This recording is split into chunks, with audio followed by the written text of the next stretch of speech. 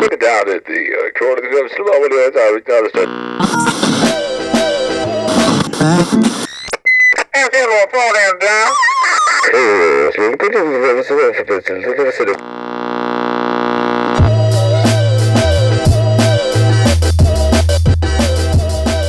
What is happening, party people? Welcome back to another episode of the Dan Cable Presents podcast. We've got the best of 2018 coming at you, a fun compilation of all of the episodes put out this year, all the conversations that I've had with so many wonderful people, and kind of highlighting some of my favorite moments from those conversations. Had a lot of fun doing the best of 2017, so just a cool way to kind of reflect upon all of the conversations that I've had this year. And man, much love to all the supporters out there.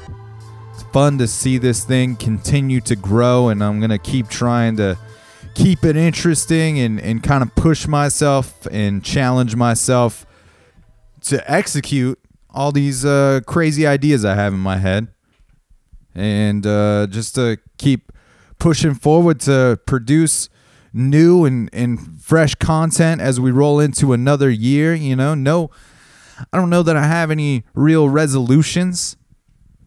I think it's just to keep pushing forward and to not let my ideas sit in my head, but to actually put those things to paper, and hopefully that will encourage and inspire others to do the same. You know, if you've got some ideas that have been roaming around in your head, you know, why not just try it? There's no harm in doing so. You know, and even if that thing doesn't necessarily pan out the way you thought it would, at least you made an attempt, and hopefully maybe that inspires the next idea or the next thing that you want to pursue. So thank you, everybody, man, for continuing to check this thing out. I appreciate it, and it's very cool to see something continue to grow and kind of create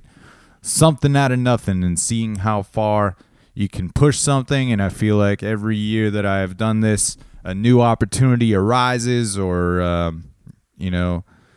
just more relationships are formed with people that I find to be incredibly inspiring, and it kind of just keeps this thing going. So I hope everybody really digs this highlight reel episode. You will hear me in between each segment mention the name or the artist that I am talking to, so that if you dig something, you can definitely go back and check out the full episode maybe.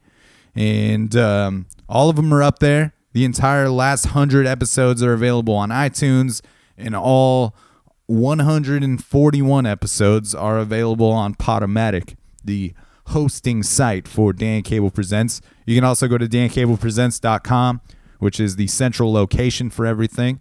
My Instagram is at Dan Cable Presents. That is where I am most active on things. At Dan Cable on Twitter. Dan Cable Presents at gmail.com is where you can send your emails. And if you want to help support this thing, if you're in the giving mood this holiday season, then you can go ahead and give the podcast a review. Subscribe on iTunes first. Subscribe, and then click write a review. Say a few nice words. You don't have to say a lot. A couple words gets it done. And then click the 5 stars if you feel like it is deserving of so. And that will help propel the podcast into the tops of the iTunes charts. And it will make it more nationally visible, and it will help strangers find the podcast, giving all the artists more exposure and just contributing to the sustainability of the show. I'm super excited to get into another year, and got a lot of great interviews, conversations already scheduled and in the works. So I will be we'll be getting right back into it next week with fresh episodes.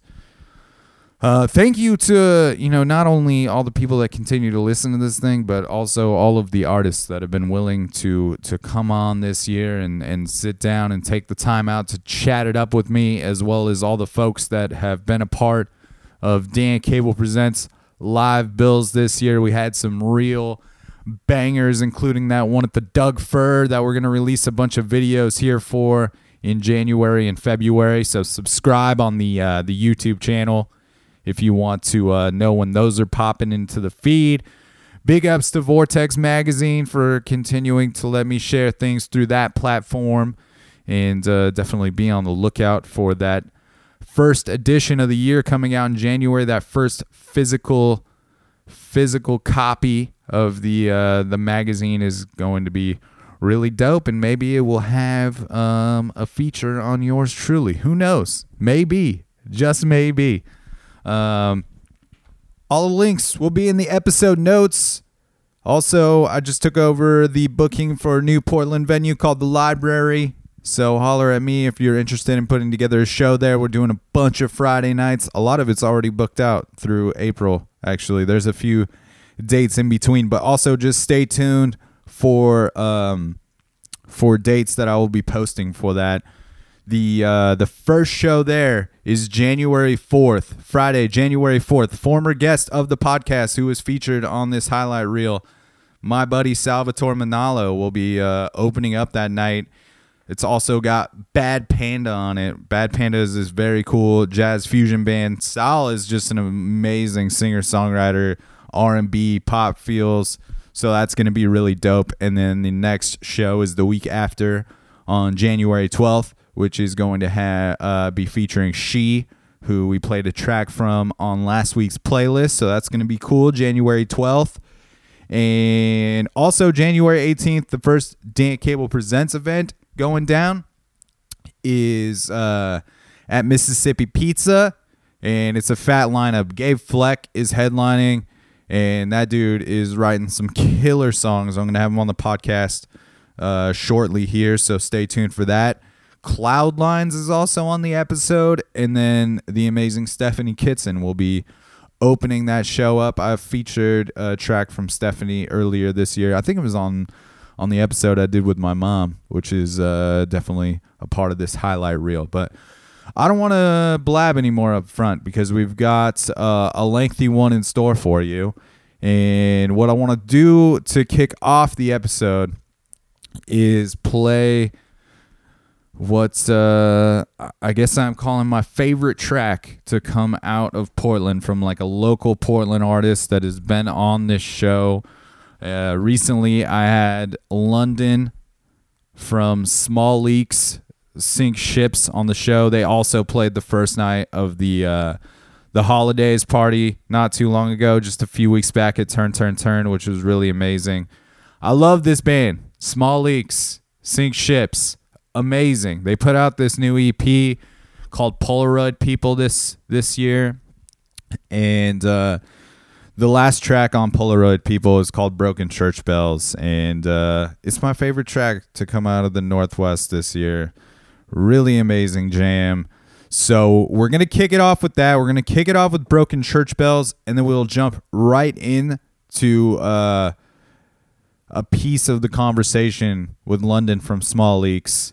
And then we will proceed forward. You'll just hear, like I said, you're just going to hear the name of the artist and then into the conversation and so forth. And that's how it will go down, everybody. So thank you again for another amazing year. We're getting into it. The best of 2018. Dan Cable Presents. It's a program. This is Broken Church Bells. Let's get into it. We still wrong, lie, we're a little afraid. Surely, somehow this will be alright. Show me sin, don't get stuck. I'm a little trapped in this state. My good faith might go far to a place a little indisposed. It's me and me and me and me and me and you. Will you stay? Without decide what to do. Don't gotta rush it.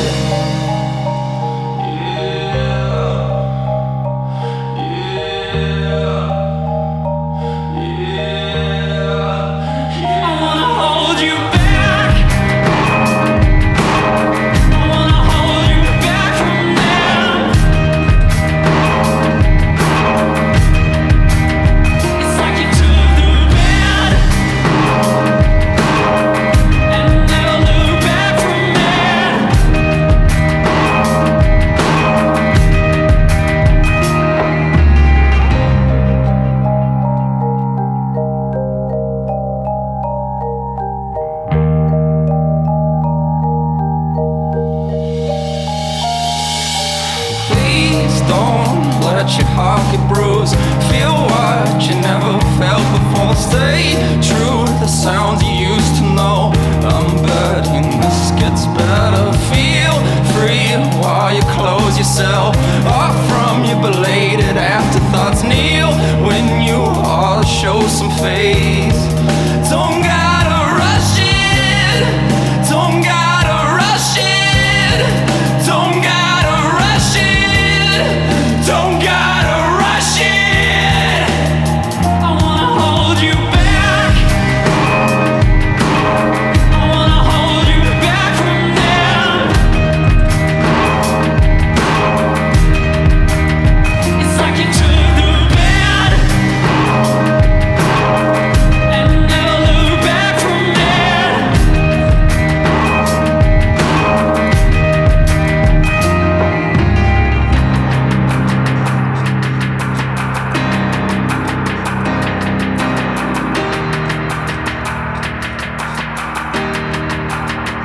If you never have kids,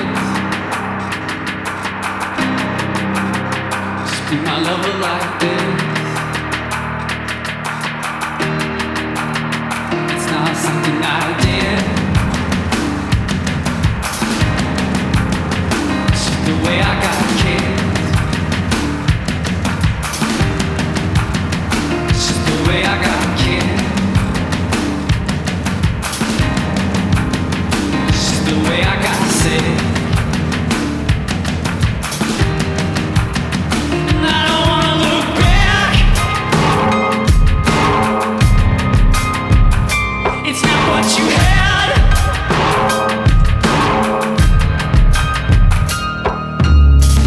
I'm a little trapped in this state. I'm a little trapped in this. It's not what you had. I'm a little trapped in this state. I'm a little trapped in this. I wanna hold you back. I'm a little trapped in this state. I'm a little trapped in this. It's not what you had. I'm a little trapped in this state. I'm a little trapped in this. This new EP in general just seems to have that polish on it and the right amount of it where it doesn't suck the character or the life out of the tunes, you know? For sure. And it seems, I don't know, there's definitely like hints of this type of progression, I think, in some of the recent records, but this seems to go even more all in on some of the, you know, the sampling stuff and the synth stuff. Right. Like Maurice's Monsters. Oh yeah. Like that has like such a heavy R&B like hit to it, and definitely seems to be, you know, one of the more dynamic tracks that you guys have ever put out. I think so. Yeah. I think it was something, I think that's in part due to how much hip hop I've been listening to in the past couple years and just playing around with a lot of beats, but wanting those beats to be friendly but unconventional at the same time. So using my own voice bits or just, you know, the far end of a note from a random instrument and then cutting it all short into pieces and just playing around, really. Yeah. Is everybody, like when you introduce some things like that, is everybody pretty open to it, or does it kind of take some time for people to... Damn, that's a good question. It's hard to say, just because I think everybody in the moment is definitely lets it be heard. You know, everybody always lets each other be heard in the moment, and then sometimes sitting on something, it could be like, yeah, I'm not feeling this, or I am, or, you know, maybe I would say with Maurice's Monsters, there is maybe parts of it that isn't everybody's cup of tea in the band. And then, you know, like myself, that's just a part of music for me that I'm inspired by, that I love existing, and the fact that it can in small leaks in the way that it does is nice. Yeah, I think it's a very cool, like, ode to that music and how it's inserted into what you do, because it still feels like what your band does. Right. And I don't know, to me, like, what your band does so well is it seems to blend these progressive elements to it, but it never goes so far out where it loses kind of that hook or the thing that, you know, the ear candy of it Totally. in some way, you know, and I think that it in that way is also more accessible.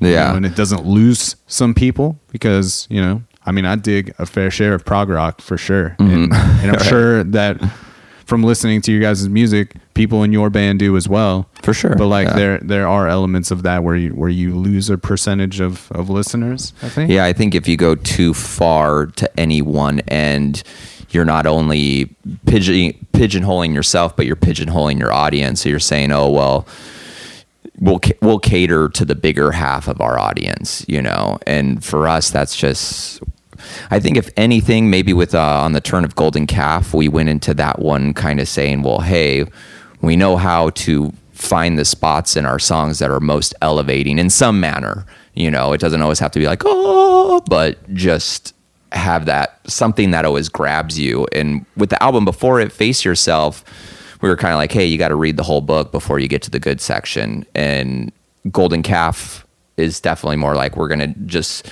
see how much of the good section we can prolong. Strange Hotels. So we record our music on like iPads or iPhones on this like cheap little app that we found like 5 years ago.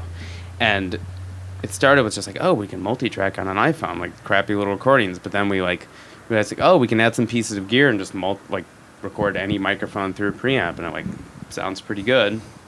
And us two really just started working on it at first independently. Like I put out a solo album, he put out a solo album. It's on Spotify, and I think we just got really, really, really interested in that.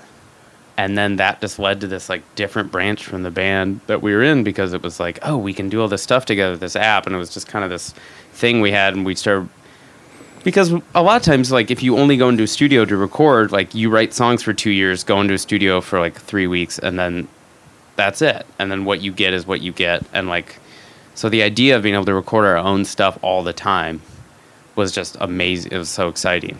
And so he recorded all these songs, and like I would like play bass on them or like sing a little harmony, and then I would record songs and he would sing and play drums or percussion on it. And before we knew it, we were just like, oh, we've collaborated on like 25 songs, and we have all these like new ones in the pipe. And then it was like, we should make an album together that's like not like the first stuff was good, but it was like, you know, like 1 foot on base. Like we were like, oh, these are demos that we're working on.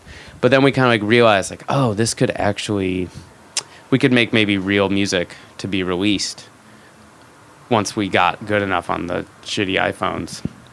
And then we were just like, we should just start a band and put out some of this music. And then that just kind of was like led to where we are now.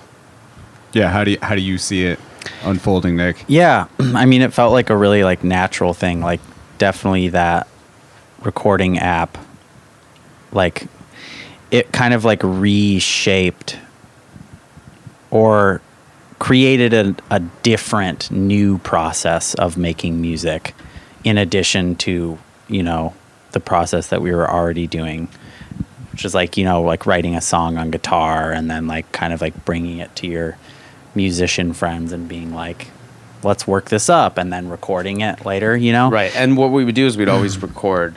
We'd like those would build up, and then we'd go into a professional studio And track them all together. And sometimes you'd be recording music that was just written, but sometimes you'd be recording music that was written 2 years before. Right.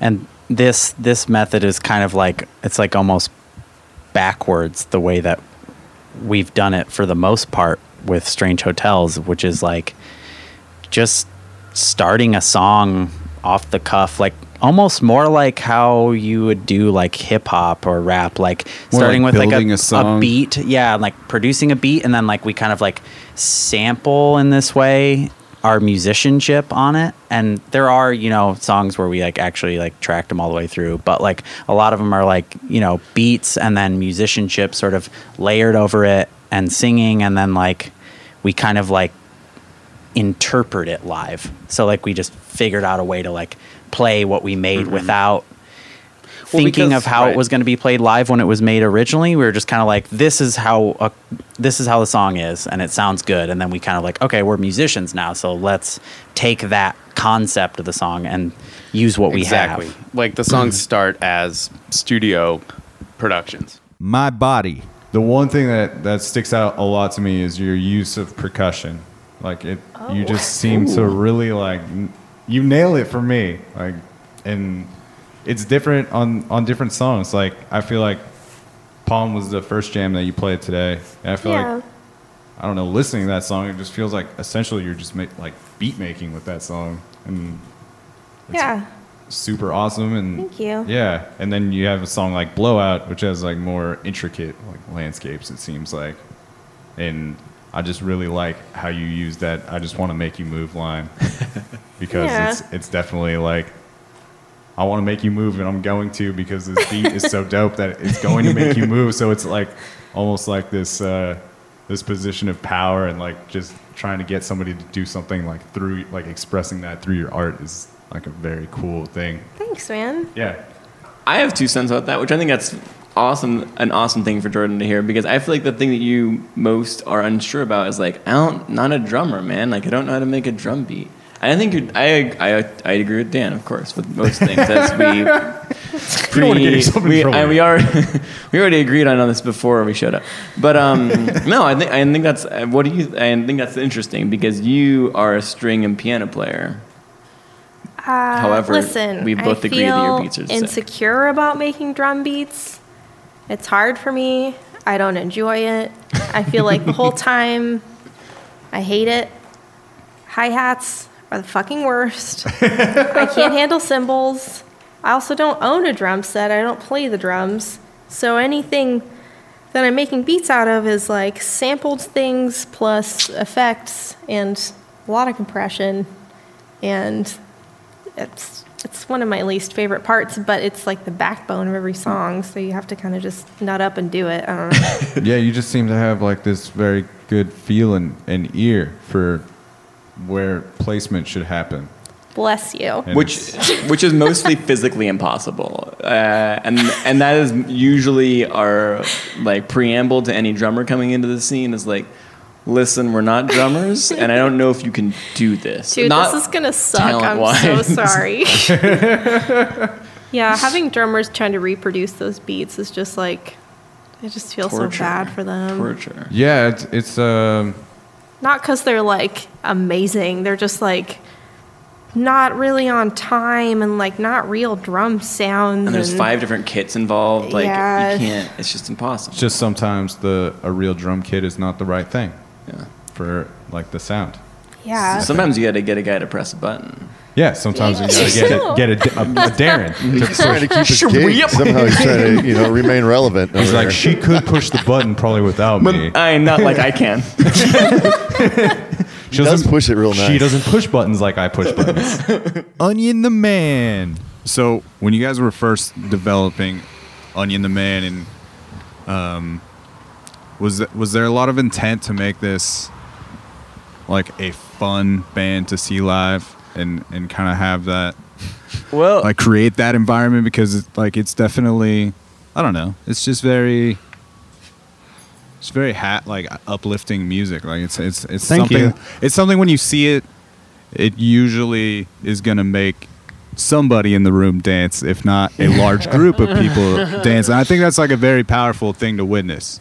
yeah. Well, I don't think it was anyone's intention. Like, I think the songs that we were all creating were so upbeat, and then we just loved to play them. But I think we all have such a strong love for jazz and improv that like we try to like jam and have that visceral jamming experience with each other as much as possible on stage. And I think that translates because it's a lot of energy we're putting a lot of energy into the music because we're trying to like play around with the ideas or just like listen to each other. And then maybe just us having a lot of fun, and then people out in the audience just dance to it. Also, as a drummer, like watching people dance is really just such a great uplifting feeling. Yeah, like you're responsible for it, that. it makes me I respond to it really well. I think a lot of bands do. Like when people dance and you're like a rhythm player, like seeing them dance makes you play harder and makes you more into it because you want to keep them dancing for the whole show. Yeah, I would imagine that's like infectious throughout the whole band. Like Yeah. to see, I mean, yeah, to see what you're creating. I just think that's such a like powerful testament to somebody's band and their art when that happens naturally. Tribe Mars. Everyone, I think, is so committed to what they believe in, which happens to just be exactly what we play, you know, like, and it all comes together perfectly in the Tribe and that's what I really love about it. I feel like everyone can express themselves how they're comfortable, and we can just work on that. Yeah. And everyone brings their element into the band, and everyone's really receptive, and I think that's what has brought us really from the beginning. I think that's what we all had in mind. And that's why I think we vibe well with so many different members and whatnot, because really I think everyone is cool to play music with a bunch of people that are just committed to really just music and not trying to make it one thing or another or with certain people or another. It's cool to be a part of something that's actually really collaborative. Like I don't think there's that many bands that are really as collaborative as we are or as we can't even be, you know, like. Yeah. And I think on an individual level too, like each one of us have been playing music in some form or another for like, you know, most of our lives, and like have like always wanted to play music and keep playing music, and like in a way like Tribe Mars is kind of a vessel for us. You know, like I know I've been playing music since I was pretty young, and Aaron and I started playing together when we were like 10, you know, and then we ended up here in Tribe Mars, and it's a way to like keep pushing and keep creating. Yeah, everyone just wants to keep developing and keep and keep learning. That's what else is nice too. It's nice to not try and put an emphasis on what we want to play in terms of a genre. It's just in terms of how we want to keep experimenting what we want to say, really what we want to focus on, how we represent ourselves in our own lives and whatnot. It's like, I think it's super beautiful to see, you know, really just my friends being able to express themselves as openly as they want, really.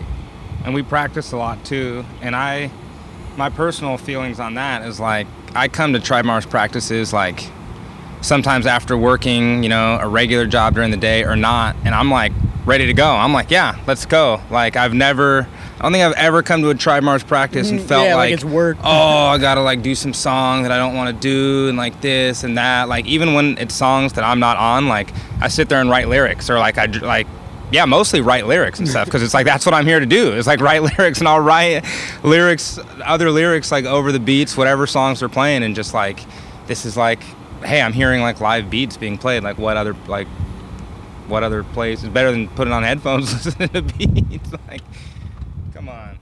The Suffers. What's it like managing a band with that many people in it as far as communication and stuff like that? Chaos sometimes. I mean, sometimes it's a hive mind. Sometimes it's a democracy. Sometimes it's, you know, nothing. And you know, we of course. I think what's helped us last this long is we're all friends. We were all friends before. You know, it wasn't a bunch of hired guns or anything like that. It was.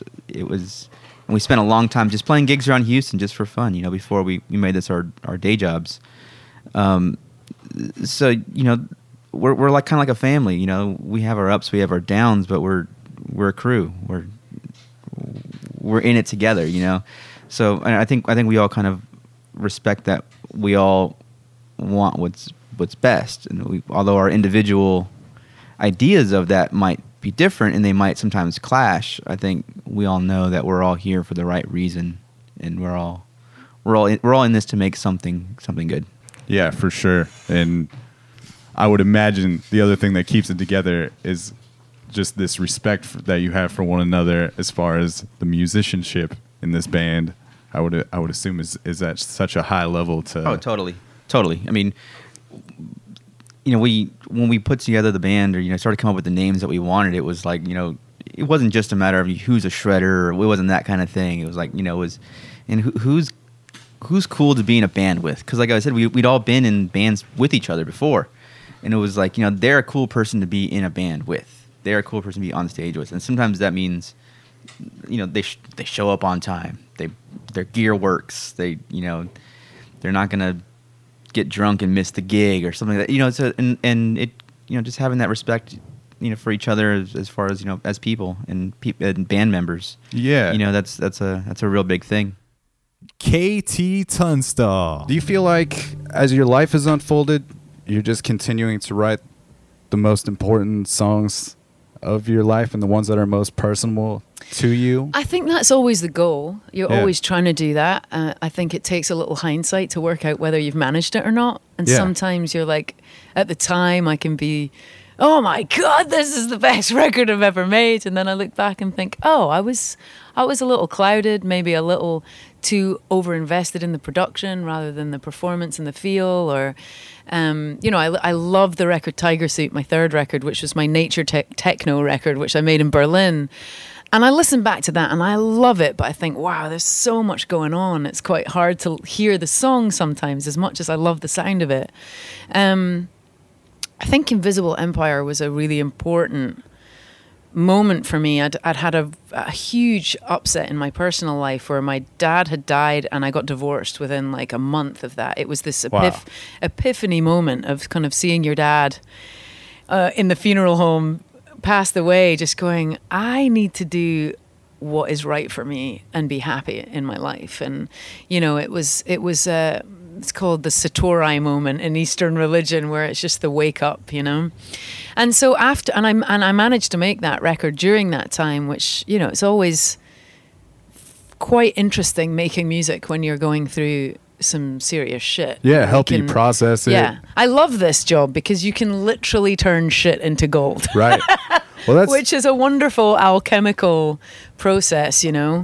And I'm very grateful to be an artist for that reason, because and often I'll listen to music that is saying something that I'm unable to express, and I can connect with someone else's song, and it's medicine. It's very medicinal. Yeah, that's definitely, especially with that record. That's my favorite record of yours, and I think it's just because it captures this intimacy. It's very raw, and it's such a beautiful record. I think as well, I'd been through quite enormous success at that point, and I realized I'd become a very observational writer, and I think that I'd started being afraid of being vulnerable, which is probably the worst curse of being a songwriter, is starting to do third person shit and not actually saying how you feel. Yeah.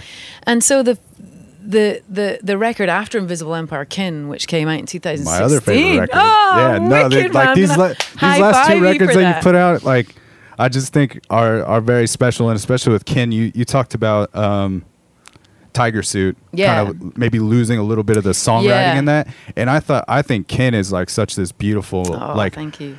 melding of those two things. Like you can hear the songs, like the bare bones of them, but then also it's complemented by these great productions, and it doesn't go I feel like it doesn't go too far to overbear the song, and just it's just such a cool delivery of all of that. Awesome. Well, thank you. I think Invisible Empire was like, I actually, in a non-negative way, I really feel like that was the soundtrack to a funeral of a part of me where something died. I just lost the impetus to make records and tour. It was so intense making a record during that difficult time, and I don't think I really took enough time to recover and heal. Probably because you were in the midst of making all that. I think it was such a gift running away to Arizona and making a record during all of that shit happening. I didn't really think about the fact I was going to be on the road working it for a couple of years afterwards, and by the time I finished, I just felt very stagnant and kind of. It was also the first time I'd ever played solo. And so it wasn't exactly that it was lonely. It was just that record was very sedentary, and so I was playing solo to these huge, beautiful seated theaters, which was an amazing experience, and it was a really cool show. But on an emotional front, it wasn't very good for me to be. There wasn't a lot of joy for me in terms of getting sweaty and getting adrenaline flowing, and so I think I needed a reset. Haley Johnson. What about as far as the songwriting process? Is that something that you enjoy collaborating with different people, or do you kind of like to have that personal experience with that? I used to be super selfish with my songwriting. I didn't want anybody's advice. I didn't want anyone to write with me. I was like, no, these are my songs that come from deep within my soul. And now I'm just kind of like, okay, Haley, I will not compromise these feelings. You don't tell me how to feel. These are my words. But no, I'm so over that now. Thank God, because like some of my favorite new songs that I have were co-written with some of my best friends, who I finally had like I stripped myself of my pride and sat down and, you know, wrote a song with them, or had an idea and we kind of worked on it together, or they came to me with an idea and I finished, you know, the parts that needed to be filled in, and their shows a co-write, you know, that is a co-written song, and there's nothing more exciting than writing a song with a friend and being like, this is dope, and then having it grow, watching it grow and evolve. Have you always been pretty comfortable with sharing your tunes as far as the vulnerability of the lyrics? Is that something that you've always been pretty comfortable with? Yes, because I don't think I've always done a great job of being super cathartic in my songwriting. I think for a long time I sort of wrote songs that maybe I've gotten better at it, but it hasn't been uncomfortable for me to sing about me not being where I want to be yet in life, or where I want to be yet mentally or emotionally, and that's a lot of what I write about, is just sort of my inner dialogue and inner struggles of self-doubt. And I'm very open about that. I'm not uncomfortable about talking about that, because I know that so many people deal with that, and I just find different ways of saying it in my songs and trying to believe in myself to encourage other people to believe in themselves. It's a common theme, but the one song that I was really uncomfortable to share is my other single, which I don't know when you're going to play it. We're going to play it at the end. So okay. Do you want me to wait to talk about it? No, go ahead. Okay. Yeah. So I was really nervous. There's no rules to this podcast. No rules. Haley. Okay. I like that. So Close to You is one of those songs that I wrote in just a complete like emotional breakdown. Like I was super mad at my mom. Just like, fuck. What? And, you know, I love my mom. We've just had a lot of, you know, every mother-daughter relationship has its battles. Mother-son ones do too. I'll tell you what. I believe Shout out to my mom. Hey, Mom. She's listening. Yeah. And so when I wrote this, it was kind of like, it wasn't like a jab at her, but it was just like my really intense frustration for how she was perceiving my life and how I was living it. And just like, I always felt like I was doing something wrong. And the song sort of portrays that, like, the first line is, I don't believe it. There you go again, making me feel like I'm living in vain. You know, I'm always doing something wrong. And that's not a good feeling, to not feel like your mom is not proud of you, or like, you know, on board for how you're living your life. But that is the journey to adulthood, is separating yourself from your parents and making your own decisions. So when I wrote the song, I was really afraid to share it with her, because I was like, oh shit, is she gonna be like mad? Am I gonna hurt her?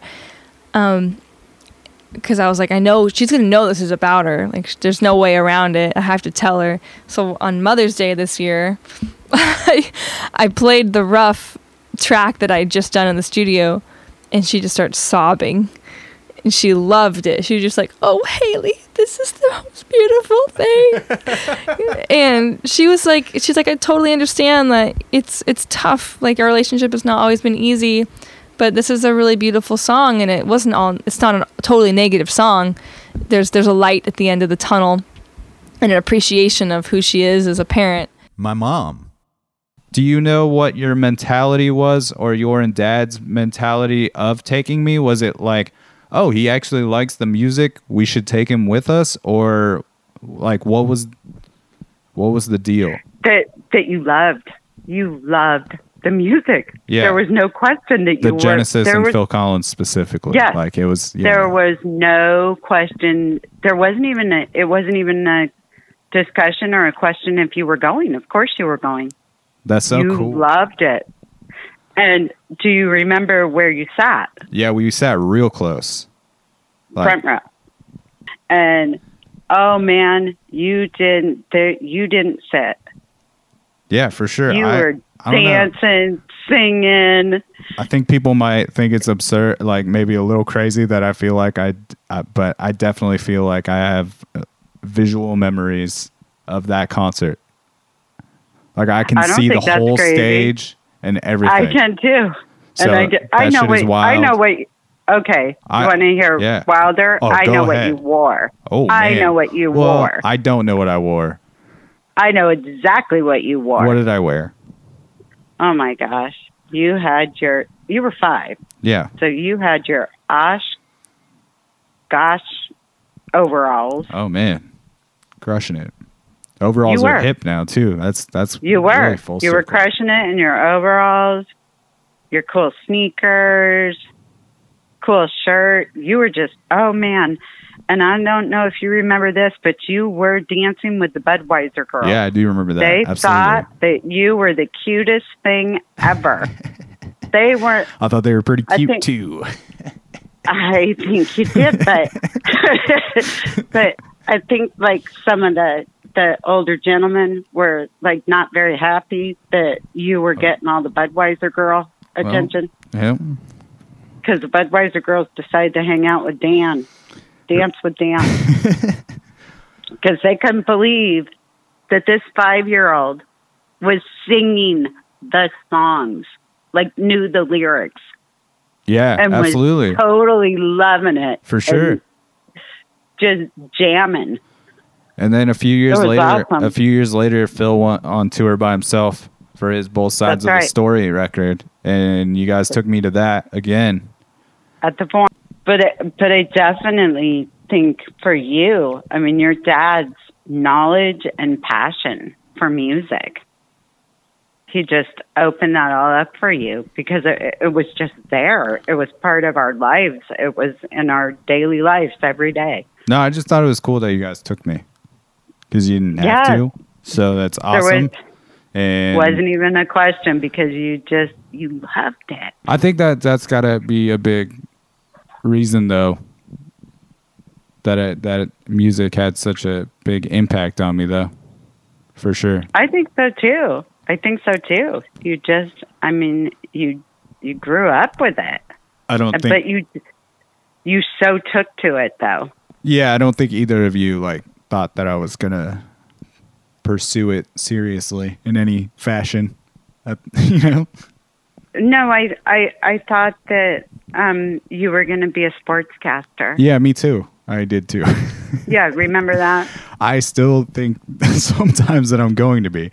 And I still think you could be. If it makes you feel any better, I'm still commentating my own my own video game sports like a fucking asshole. Like I just sit in my apartment. Oh, and he moves the puck there. Wow, that was real close. Real close there. Making up narratives for shit, like for fake teams. I don't even know what's happening. I'm like a crazy person. It's amazing. Shane Brown. Just listening to your tunes, and I've gotten to see you play a few times live. I just feel like you're this dude who really like wears his heart on his sleeve when he's playing music, and just kind of one of those people that often uses the platform to use it as a confessional for like these deep things, and sometimes dark and sometimes not. Yeah. But just this willingness to put it all out there. Has it always been pretty easy for you to be vulnerable in that medium and being up there and kind of spilling your guts out to people? No, I think it's like I found that I'm the happiest when I am. There's always like self-doubt, second guessing, wondering if you're being too open or if this is a weird way to think of something. There's always that, but ultimately, whether people are musicians or not, a lot of people deal with the same kind of situations in life. I think if you're honest about how you feel, how something hit you, or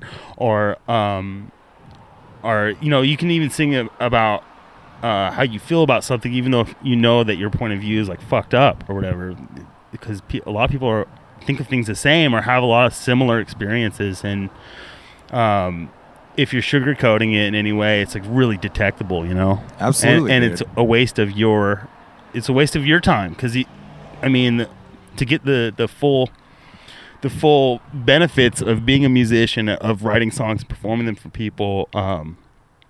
It's great for your ego. It makes you feel good. People think you're a good musician, but to like really express yourself and to connect with people on a different level like that, like on a level where they're like, fuck yeah, I'm fucked up too, or yeah, dude. It's something that goes beyond gratification for talent, for being good at something. It's like I see you, I see who you are, or I can relate to you on this level, or I can't, but thanks for letting me look through your window. Absolutely, yeah. And for me, I think one of the reasons that I do connect with what you do is because I do connect with what you're saying, and I'm just like, oh man, yeah, I feel you on these weird thoughts that you're having on this, or your experiences with certain relationships or whatever. I very much do connect to it, and I think, just from like observing you play, I think a lot of people recognize what you're doing is something that they can find like comfort in, and I think has a lot to do just the way you deliver your tunes, man. I think people really love to like watch somebody like you play music. It makes them feel good, even if you are talking about some darker material. Karen Ann.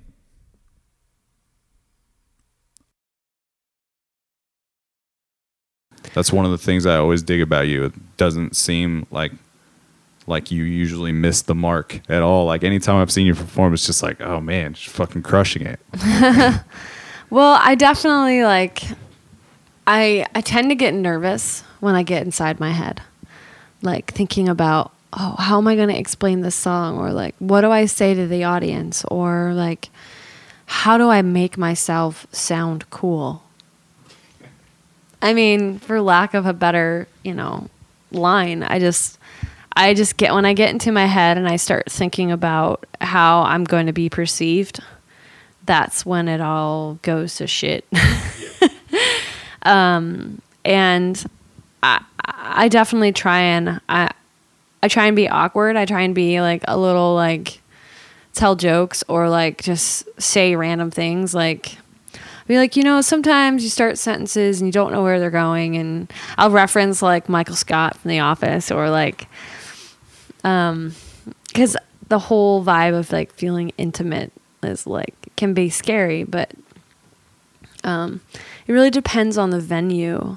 Like if I'm in a listening environment and I know people are there to listen, I'm more likely to be calmer and like be like, this song, like kind of explain what the songs, or like tell a story or that kind of stuff. It just really depends on the audience and like the venue, because it also depends on where my mind is. Like if I get to a show and I'm in a tizzy and my brain's like, oh God, I can't, I'm not focused or something, like I can mess up, and like I'll play my songs faster. I'll just like, I'll be singing a song and in my head while I'm singing it, I'll be like, this song is really fast, going really fast right now. And I can feel like my whole body like almost shaking, and yeah. So yeah, I do get nervous. It's just I try and hide it. Pretty Gritty. Do you feel like the kind of deconstructing those cover songs and making them your own also enlightens your future songwriting too, just to kind of see how other people have done it? Definitely. I guess similar maybe in the way that songwriting camp almost opens things up. Yeah, for sure. We started out as a cover band, and I think from learning a bunch of covers, that inspired us to start writing our own stuff. And probably influences the way that we do write. Yeah. To begin, like in the beginning, especially. Yeah. Just trying to You know what you sort love. of like, You oh, write I like love that the a vibe little. of this song. I kind of want to write something like that. Let's see if I can do that. And then you're like, oh, cool. I mean, you don't want to totally rip people off, but like that's kind of how you start. You're like, okay, how do I get that kind of sound? You know? So definitely, you know, like I think whatever we're listening to at any given time, if we're writing a song around that time, if you listen to that song and then we were to like pull out like a list of like a whatever, a mix of what we were listening to at that time. Yeah. I have actually it probably found- sounds a lot like that mix of songs or whatever, you know. Not afraid to let the influences shine through. Yeah. Every time I go into, I still haven't really unpacked completely from when we moved out here like 4 years ago. I mean, I have, you know, it's like storage stuff, but it's like stuff is like, why do I even have this? But there's a bin. There's like a music bin I have in my closet, and every time I open it, there's like these 3-ring binders with old like set lists or song key. Like, oh, there's a list of all these songs, and it's just like a never-ending list of, and they're all like color coded. It's my God. And it definitely to me shows like the times. Andy Sado, when your dad took you to those gigs early on, did it? I mean, I know that you were drawn to it quickly, but did it sink into you quickly that this is what you wanted to do, or that was even an option to be a musician as your job or career?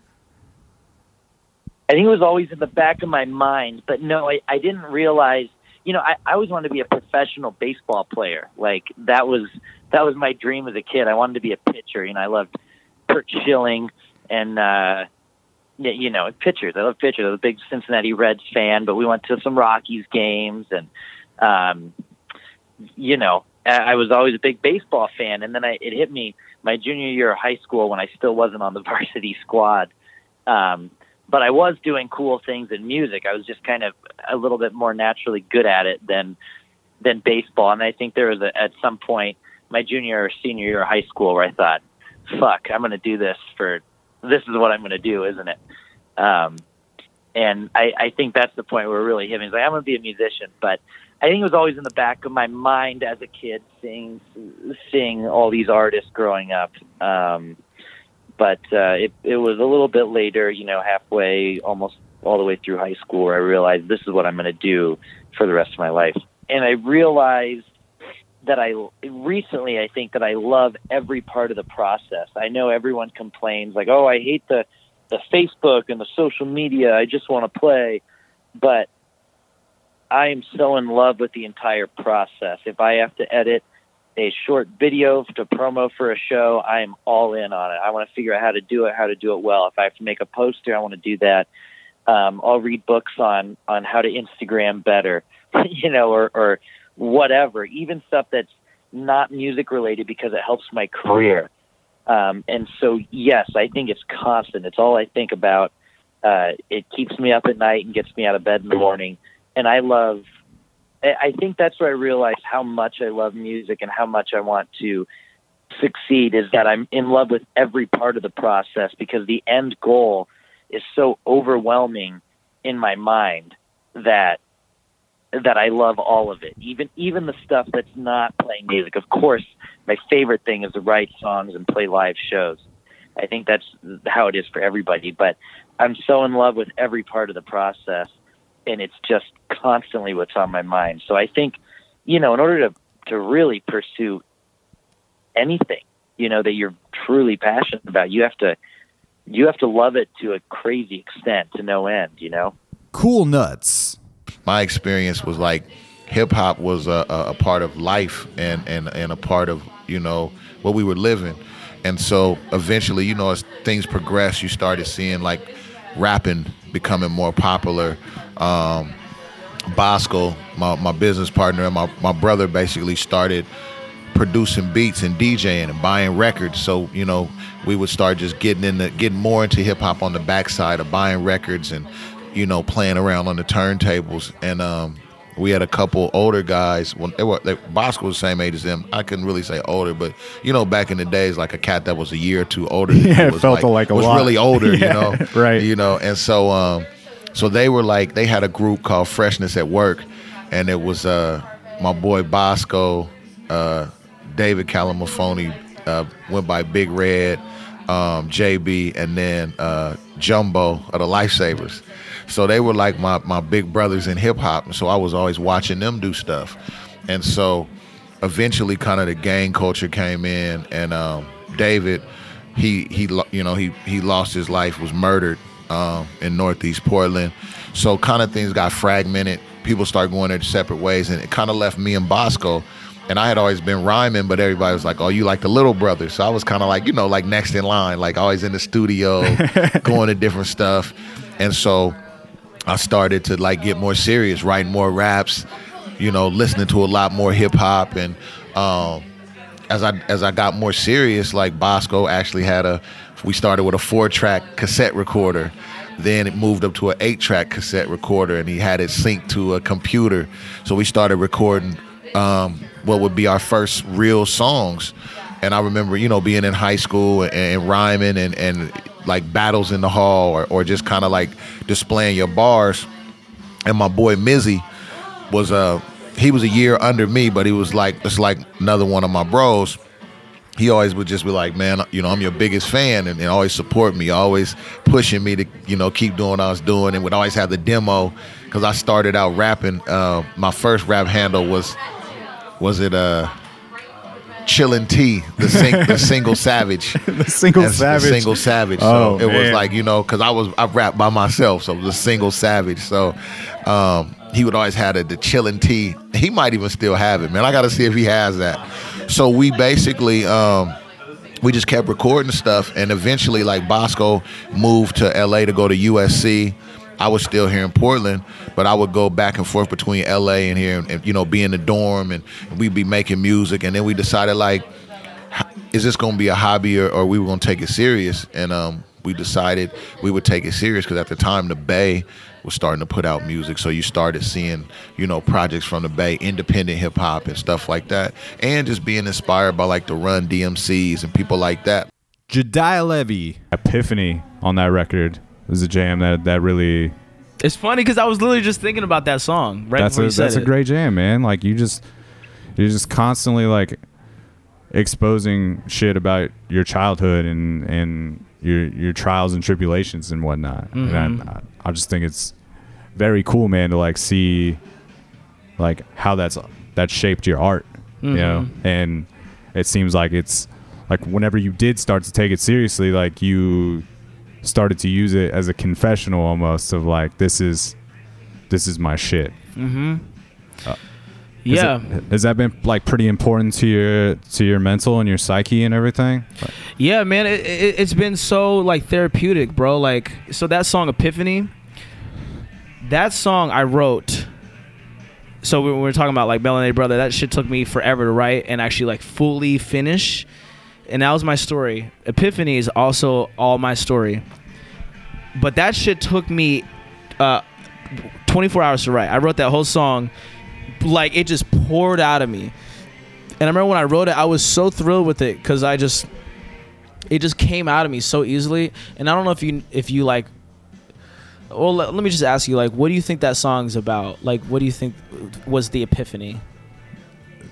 Oh, man.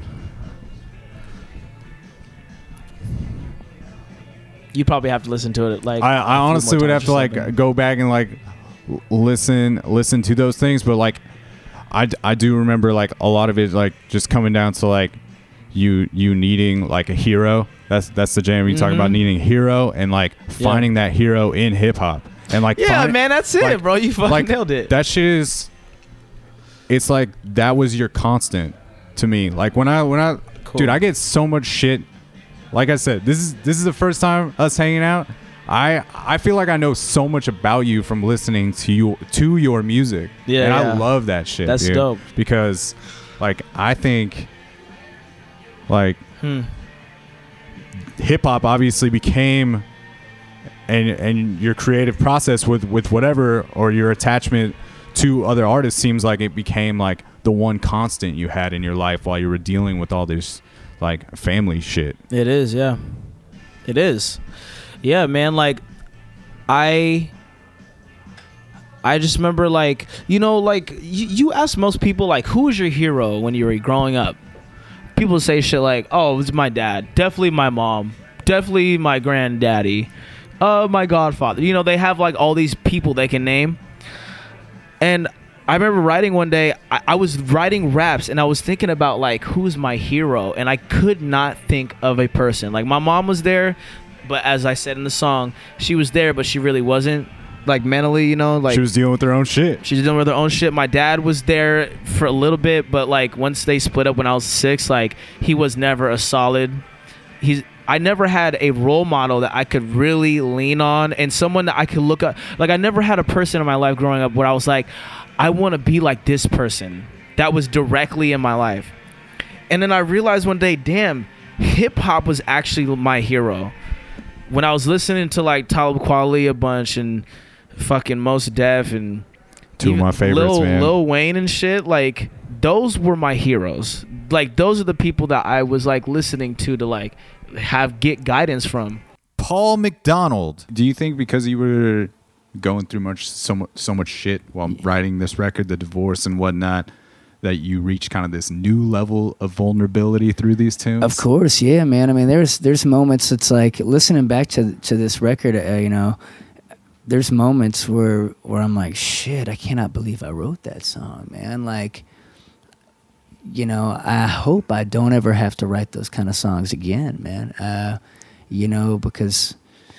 Yeah, that was. I'm very open. Like whatever I'm feeling is kind of what I write about. Wherever I'm at, wherever my headspace is, that's kind of where I go. And yeah, during this record, Modern Hearts, it was like, it was all coming out of something. I was just a crazy person, man. Crazy enough to write hundreds of songs about it. You know, Yeah. It's like, and once you're happy and moving along and touring and kind of get your strength back, it's a little bit harder to be constantly just pouring out, you know, right? Because you got other things to pour it out on. You're doing live shows and you're kind of touring around. I got a new girlfriend now, you know, that's fun. So, Yeah, for sure. Do you feel like it can be difficult to almost travel back into that headspace with playing some of those tunes? Absolutely, yeah. I mean, a few of these things. I mean, this tour. There's a few songs that I don't do in this stripped down thing, just because when it's me by myself, people. It changes the energy of a room, man. Like if I'm doing a song called "Tell Me Something I Don't Already Know," that one's one of the heavier ones on the record. I mean, it's like a therapeutic, and when I sing it, you have to channel back that initial feeling because it's such an emotional tune. And like I remember I used to play that right after I wrote it, and people were like, "Oh, are you okay?" kind of feeling. And for this run, like. I kind of wanted to be more upbeat and positive, so there's a few that I've kind of held back on, you know. Has being vulnerable in front of people and singing tunes from the get-go for you always been something you were pretty comfortable with doing? Yeah, surprisingly, yeah. I mean, I think it's the most comfortable. Like up on stage, it's like and sing. It's like. Yeah, I feel the most comfy. It's weird, man. No, like, I feel like that seems to be the case for a lot of people where you're it's like, weird that you're so willing to open yourself up to all these strangers in the room. And maybe that's part of it. You know, a lot of times it is strangers, so absolutely you don't have to like maybe have a one-on-one conversation with somebody for sure. where it's much harder to display your feelings or communicate your feelings. Absolutely, yeah. Yeah. Do you have any insight on why that makes more sense to you in the form of a song? I don't know. I've always kind of held my feelings in, I guess, and this is like a psychology talk right now. I feel like counseling or something. Why is that the case, Paul? Like, go deeper into yourself. It's like, well, maybe when I was a kid, I mean, you're on a couch. Yeah, and I'm on this stool that's a little I feel raised. like I'm at a therapy session. It's like, all right, let me go into this, and we're talking to a whole lot of strangers too. Hopefully, it's a good therapy session. Yeah, absolutely. No, it's all good, man. But I guess that was, maybe it's the way I was raised. It always just kind of kept my feelings to myself, and I needed to vocalize those some way or another. And I felt like in song it wasn't so serious. If I came up and said like, "Hey, this is how I'm feeling," this, and if I wrote it in a song, it seemed like I could say it without really saying it. And that was a thing where, my mom used to call me. She still calls me all the time and says, how are you? How you doing? And I remember I was always, everything's great, this and that. And she was like, send me your newest song. And that's how I know exactly how you are. Yeah. And it's the truth. It's like, well, shit, if I send you my newest one, then you're going to know all my secrets. Absolutely, you're going to know that I'm actually not cozy and like I'm struggling here and these things, But yeah, I don't know why it's always been, always since I picked up that guitar, when I was a 15-year-old kid, and I always just loved music, Chris Benson of Benson Amps. I don't usually ask band names because they don't always have great stories, but like, where does the Terry Time Brother thing come from? So I wanted to use a different moniker than Super Crow because I was kind of doing all the instruments, and I kind of wanted it to just have more of a solo record feel, and it was kind of part of that whole timeless thing, and I felt like Super Crow was too, it was kind of funny, but Terry Time Brother is kind of like more 70s, like possibly a little trashier, maybe a little like early new agey type. So the actual name came from my neighbor. I used to live in Southwest when we first moved to town. I had this really kind of shitty apartment on 30th and Southwest, just on this hill, and all this rainwater would just slosh down it, all winter. And we lived next to these two older middle-aged brothers. I forget the one's name. Oh yeah, no, it's Terry and Tim. And they were just like, I got Terry's number once because he was going to help me move something in his truck. These guys were like riffers, like total alcoholics. I think Tim had almost died like the year before. Just like really rough. Yeah. And I put Terry's number in my phone. I accidentally wrote Terry Time Brother instead of Terry Tim's brother. And I was like, man, that's killer band name. That's a cool phrase. That's evocative. And I kind of really connected with those guys in some ways because, at the time, didn't really know what was going on in my life. I had worked as a contractor before that, like just like, not a contractor, I was like a carpenter, just like building stuff. And I got my master's degree in education at the same time the economy collapsed in like 2008, and I just had no plans. I was like, I have no idea what I'm going to do. And so I kind of saw these, these two brothers, and neither of them had any plans, but then they were like 60. And I was like, am I going to end up like these guys? Like, am I just going to like these dudes are just hanging out still? Kind of skirt from job to job and just getting drunk? Yeah. I mean, it was just like, am I going to develop like a real substance abuse problem at some point and then like almost die from it like Tim? And I'm just kind of looking at these guys, and then I'm looking at my young family. It's like, how do I not mess this up? Like, what am I supposed to be doing? It was just, and I kind of like identified with the guys, but at the same time, I knew I probably I had kind of resolved that wouldn't happen. So Terry Time Brother was kind of looking at these guys and being like, you know, in a different time, or if things had gone a little bit differently, like, you know, like feeling like a kindred, like a brother. Yeah. For this dude, like if a couple things had gone differently, I would be right there, you know.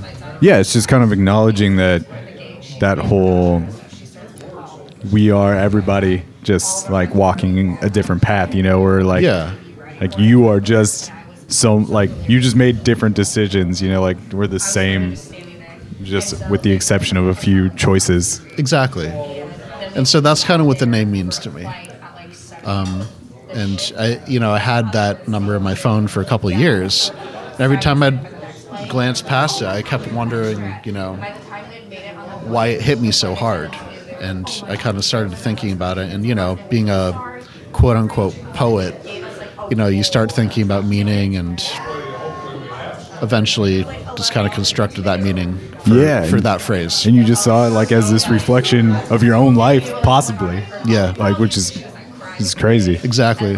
Olivia Ashton. Also, just the times that I've done the high doses of mushrooms has been like incredibly beneficial to my psyche in that sense, because it's the only time I feel like I disconnect from all that and I realize this time in particular, I don't know if it's because we did it during the daytime, but I realized at a certain point I was like, oh, people are at work right now.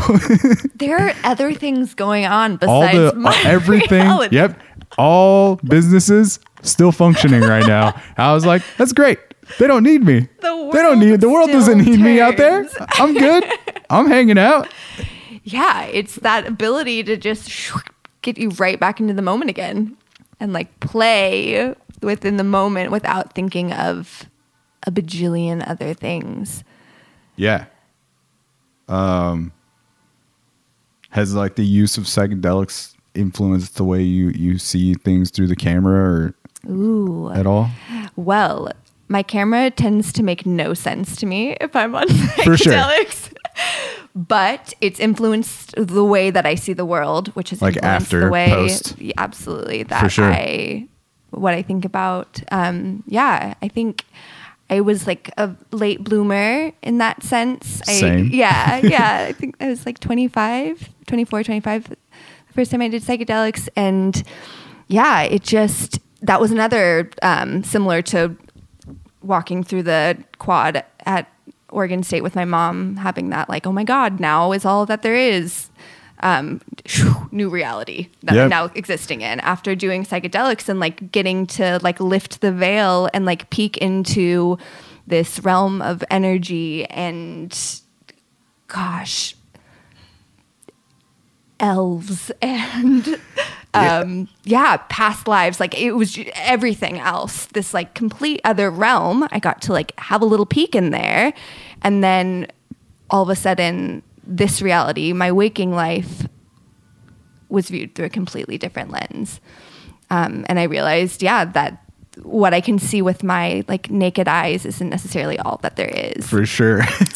Yeah. Yeah, it's definitely like a bit of a mind fuck when you're like, oh, okay, so I'm just maybe not seeing everything all the time, there's or other pieces to this puzzle. If at the very least you can like call it hallucinations or whatever is happening, but I think at the very least it does provide you with like the perspective that, you know, there is a lot of noise at the very least. Like there's a lot going on that not necessarily like matters. Totally. Kind of just makes you see those, I don't know, those more natural things. And I always think it's funny sometimes when you're in that deep, you kind of like have to figure out how to use your hands again. And at a certain point you're just like, all right, my feet, okay, this is how I walk. Your feet. And you maybe spend an hour or so trying to figure out that thing that you needed, and you're like, oh yeah, water. I was gonna go get some water an hour ago.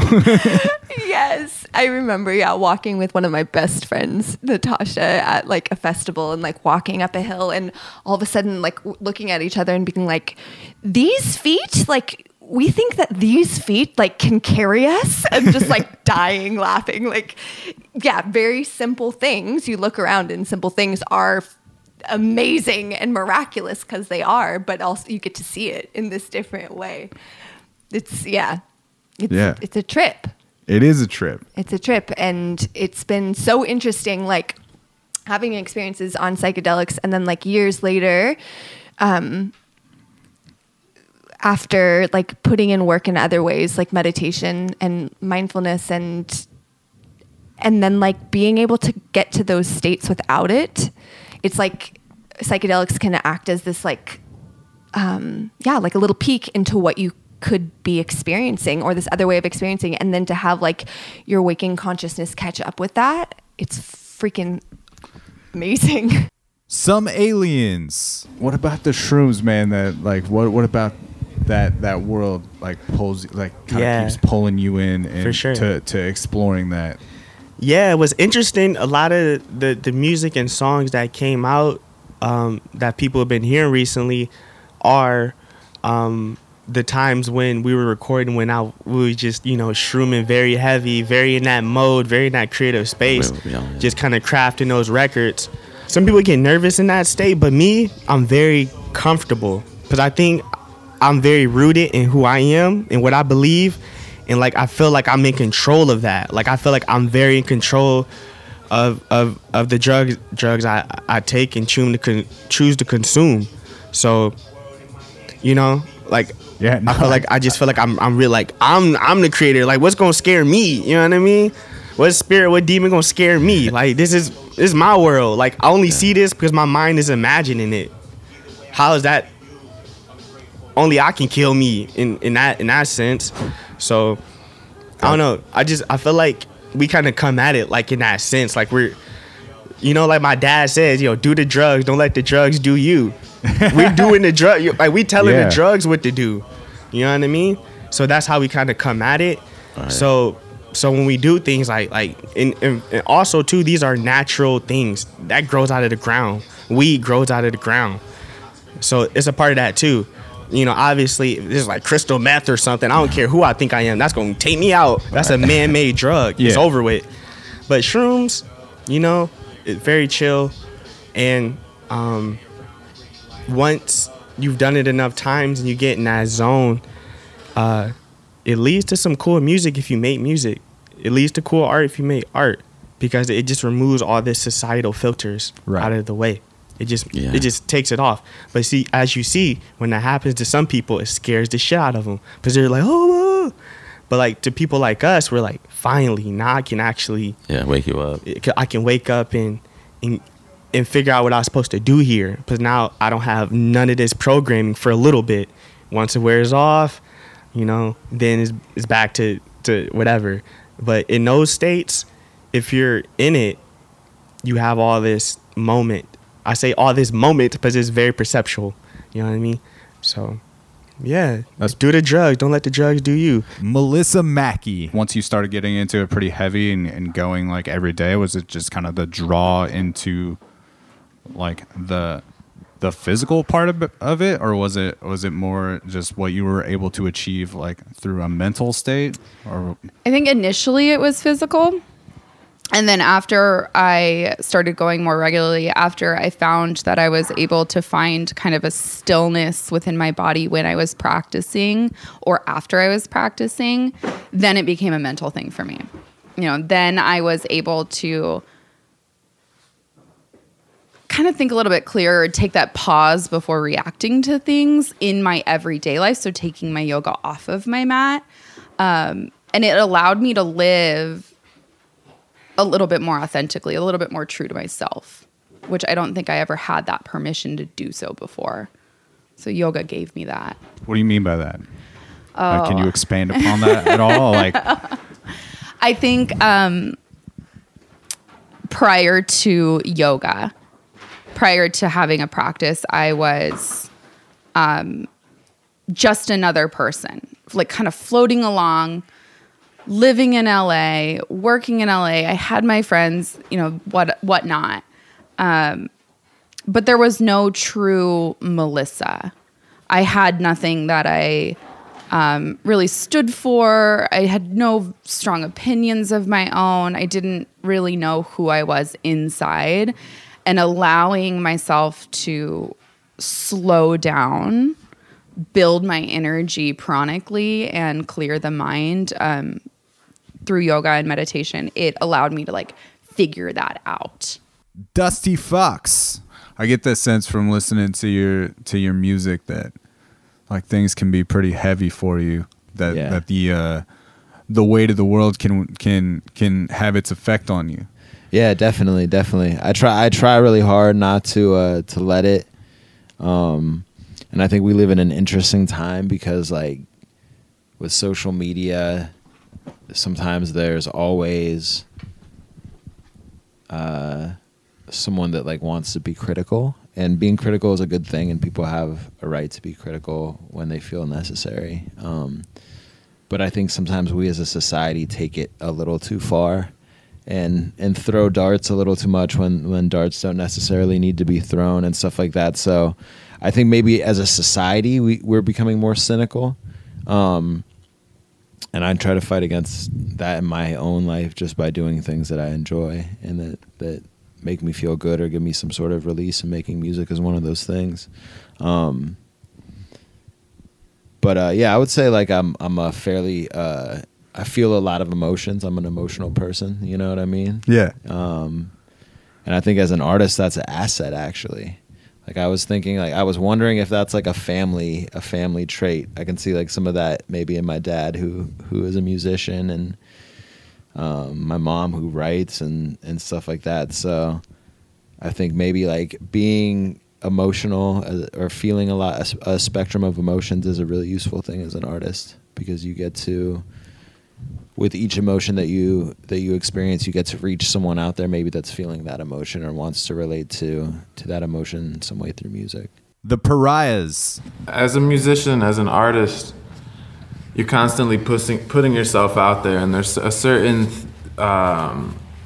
being a musician is, I'm sure it's difficult, and I'm sure all artists go through this, but you're constantly almost comparing like your technique to other musicians and to other people who you've heard and stuff like that. And when you're surrounded by a bunch of dudes that you respect, and you respect their technique, you respect their style, etc., every time you play, there's like this like, it's like you're making yourself vulnerable. Essentially, you're putting yourself out there in a way that's kind of like feels risky or something. I remember when I first started playing with them, it was like, oh shit, like I really got to bring my game together. You know what I mean? To like play with these dudes and to like get their respect almost. It felt like, you know what I mean? New group of players to prove yourself to. Same here. And I think that's something that a good band, a good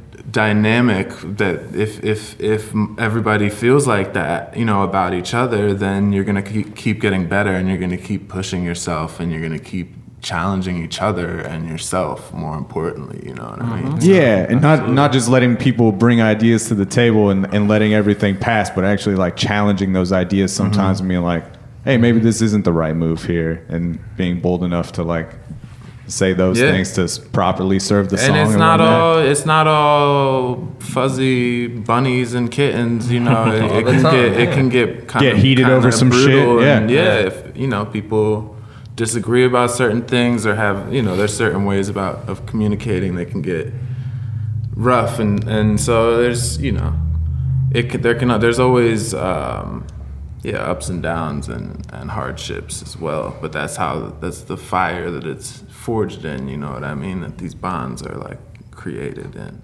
Autonomics. I was definitely all about kind of like taking it slow and not trying to like pressure Devin and Jesse or feel pressured, but we definitely didn't want people to come in and just be hired guns. Like we wanted people that we knew we could work with and had good creative input, because I feel like that's something that we really needed, you know, like coming into like a whole new round. And Yeah, you know, like I don't like rolling the dice, but like, you know, I was like, yeah, I feel like Devin and Jesse would put something good in a new material that we didn't have before, and like hopefully come out with something better than, you know, the shit that we were, you know, doing up to that point. I think we do a pretty good job, like all four of us, of not like hijacking the session, though. You know what I mean? And like, you know, we all listen to each other, which is really important, and you know, everybody's ideas are valid. And I think a big, like one of the most important things when you're like composing is just like at least just try something. You know what I mean? Like humor the other person. It takes 30 seconds. And also drink in moderation. Yeah, but sometimes we'll like Get sometimes loose. like someone will suggest something, and I'll be like, I don't know if that's gonna sound good. But then we try it, and it's like it all kind of like you get like that kind of like weird, like buzzy feeling when it like lands, and it's like, oh whoa, that was actually pretty cool. And then you do it again, and it's pretty cool, and you stick with it, and then it's part of the song. That's And actually a really cool thing that I learned from them, is that like if someone has an idea, just give it a shot. You know, like just do it. There's no reason to shoot it down immediately. You know, like you might as well. Well, that's try how to like hear how it feelings get sounds. hurt and stuff too. Yeah. Is when you're just like, that sounds stupid, and it's just Well, like, well, we yeah. haven't even done it. Like, we haven't even tried it. And then also, I mean, I think that's a pretty good litmus test to see if that thing works. Like you're all gonna know right Yeah. away, like by trying it instead of just Yeah. talking about it and being like, fuck that. Yeah, because like, you know, if your idea gets shot down before anyone even tries it, you're probably gonna like not feel great about your idea. That's gonna cause some resentment, probably. Well, no matter what your role is in the band. Yeah, and yeah, like even the definitely. parts that don't work, like I feel like somebody to suggest a part that isn't that good will even feel better about it. Like, because it's like we'll run through a part, and then we'll kind of get through it, and then it just sounds so bad or so cheesy. We'll It's almost stop funny. and we'll just laugh. Yeah, Yeah. we'll just all laugh and be like, okay, That cool. is Like, that is was kind of a pretty fun stupid. part of it, where it's like, okay, let's just try it out. Like we know this is going to be silly, but then sometimes we try out those super cheesy parts, and it kind of sounds good, and then that's when we're like, I don't know.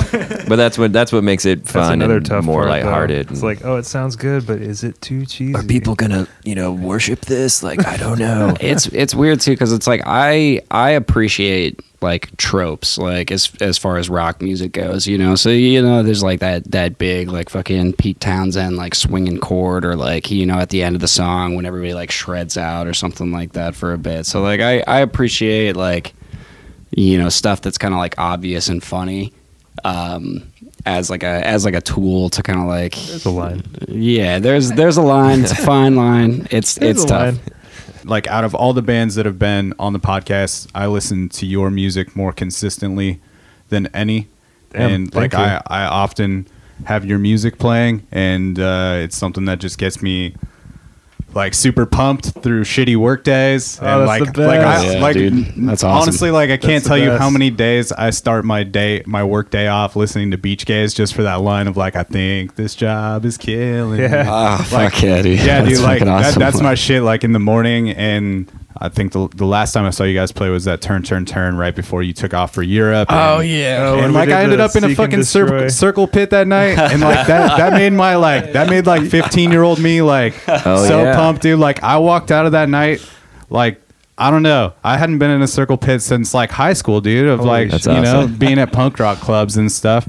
Back in like Southern California where I grew up, and that turn too, like a yeah, coffee dude. shop. And that night it was just Devin like, just brought I don't this know. up. That was the first night we have a cover of Seek and Destroy. Fuck and I yeah, think dude. was That that was also the first like, night we played it. Oh, dude, that also destroyed me because I'm such a big like Metallica fan, and I just think You were so stoked that like, night, dude. I like, saw, like- well, it's also I like you guys crushed it, and then also I think that your voice does a very good job of matching like a younger James Hetfield. You know, man, like it yeah. feels. It's it not feels easy. right. That's fucking. It's rough on the throat. We did that. Okay, we played that almost every night on that Europe tour too. Like that was like our like I think there's like one night very we didn't do it. end. You know, like we got to clear the room. It's should like put a it on the- 7 we minute should long put it on the song. next Like album. Teddy Pressburg of Pig War. But yeah, going back to St. Louis and kind of picking up that guitar. Did you grow up in a musical family or? Not really. Nobody really played. My dad taught me like my first kind of riffs, you know, but he was just kind of like he did cowboy chords, you know, he could just Yeah. play a little bit. So he taught me like a couple riffs, and but music was always around, but it wasn't like that classic story where it was like, oh, they always had on like Miles Davis on the hi-fi. It was like, you know, we were listening to like Billy Joel and shit like that. Yeah, absolutely. Yeah, that sounds like similar to, you know, to like what I was growing up with kind of deal. Was there a guitar in the house though, like that your dad had? Or? No. Well, yeah. He got like a nylon string after a while, yeah. But I wasn't really, you know, that into it really until like middle school when like I started having like friends kind of play, and then I learned on their electrics and kind of, you know, got the itch that, you know, it was like, you know, like learning Metallica songs were coming like really quick and easy, you know. I was like this is really fun, you know. And I think the biggest thing, because I teach too, I teach guitar lessons here, and just out of my studio like 2 days a week, you know, that keeps it like fun and sweet. I've noticed, like, I really enjoy teaching a lot, but if you do it like full time, man, it can hurt. I feel like that's almost anything. Yeah. To a certain degree, you know? Yeah. So I play for like all different styles, all different bands. It's just like, you just gotta like keep it. It makes, whenever you go back to something else, it keeps it fresh and sweet. Anything in life, right? Yeah. And I would imagine just like teaching someone else and kind of showing them the light on things is a pretty fulfilling thing as well, and getting to see somebody's progress. And yeah, and it's a really important thing too. And so you want to be in the right mindset for that, you know, like you really want to be able to like have the energy to like play Seven Nation Army like 500 times. You know what I mean? Yeah. Like it's a meditation, it's a zen, but it's important, you know? But I was saying, like, you teach, like, you know, like all those kids, you know, like what was important for me was like having like that first band, like a garage band. Yeah. And making sure, like, you know, you just like, you've got like a crew and you suck, and you generally suck just a little bit less every month, but it's just terrible. But you're like, you've got a crew, you know, that was like really important for like the learning process. Max 91. It's super important for me to just invest in something as much as I can, knowing that, you know, we only get one shot at this. So there's no reason not to put everything into something I'm doing. Yeah. Do you think that's also why you've continued to pursue art, you know, outside getting through high school? And yeah, 100%. So for me, art's always just been, it sounds super cliche, but art's always just been like the number one like venting process for me. As humans, we grow and progress in different stages of our lives, so I think it's super important to always reflect on stuff. And so for me, creating anything, whether it's a painting, a drawing, music, designing vocals, sculpting, like doing anything, video work, graphic design, it just, I mean, like, even if I'm not working on something, I'll just create to kind of just check in and see where I'm at. If things tend to be on a little bit of a dark side, I kind of know, you know, like, not necessarily something's wrong with me, but maybe, you know, like, kind of like the season I'm in right now is for people to leave me, like, you know what I mean? Like, I just want to be alone. You know, I'm more used to being a little weirdo inside of a corner creating in a dark room than not. But I think it's really important, especially as creatives, to kind of just engage yourself, kind of see where you're creating and know where you're at. Mal London. At the time, I thought it sounded great. I thought it was like the dopest shit ever. But then, you know, you look back and you're like, okay, that wasn't as great as you thought it was. But it was one of those moments where you're trying things that you just never heard. The sounds were just something that was just always just grab me, no matter what. And so I would just kind of just keep creating, just making all these beats. Like, I'll make 4 beats a day and stuff like that. One of those things, the Kanye moments, and just keep going, you know. And then I got to that point where I was just like, because as a producer, you rap over your stuff no matter what. So you're spitting, you're figuring out the flows, what goes well with it, and then you get to a point. I got to a point where I'm like, all right, I'm doing it, you know, for myself. I'm spitting, I'm doing these things. Why don't I just lay it down? You know? Yeah. Do you feel like in the beginning you're doing that almost out of necessity just to see where the pocket would be for someone else? For sure, yeah. And it's funny because I would. All right, when you're first making beats, you throw every drum, every sound you can find because you just think, oh, I gotta make this thing sound full. I gotta do all these different things. So for a while, I couldn't even I knew the pocket, but most artists couldn't even find a pocket on the beat because there'd be so much sounds that'd be going through it. And then I got to a point when I figured out, okay, the artist needs this space, so I need to carve that space out within the music for that artist.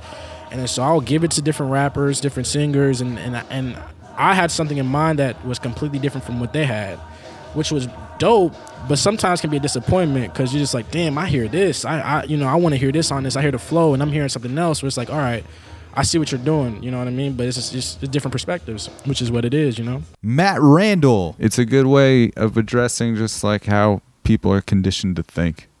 Yeah, I'm trying to change that. I'm trying to change my condition. I am changing we got to stop using the word try. I forgot who told me that. You got to stop using the word try. You're in the process. I'm in the process of changing the way, my way of thinking. So that's what my whole, that's another message and underlying theme on this record is changing our way of thinking.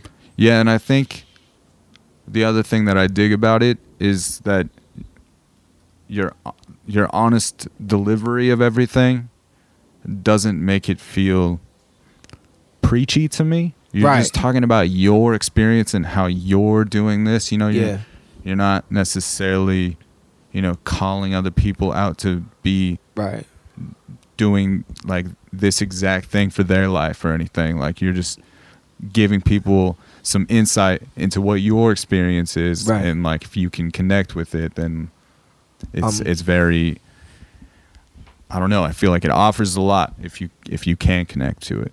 Bro, I'm glad you said that because that is another thing, again, that I overthinking that the way I'm giving my shit off would come across as preachy, so I'm glad you said that because that was something that I was very aware of and was thinking about is that I don't want to come across as that.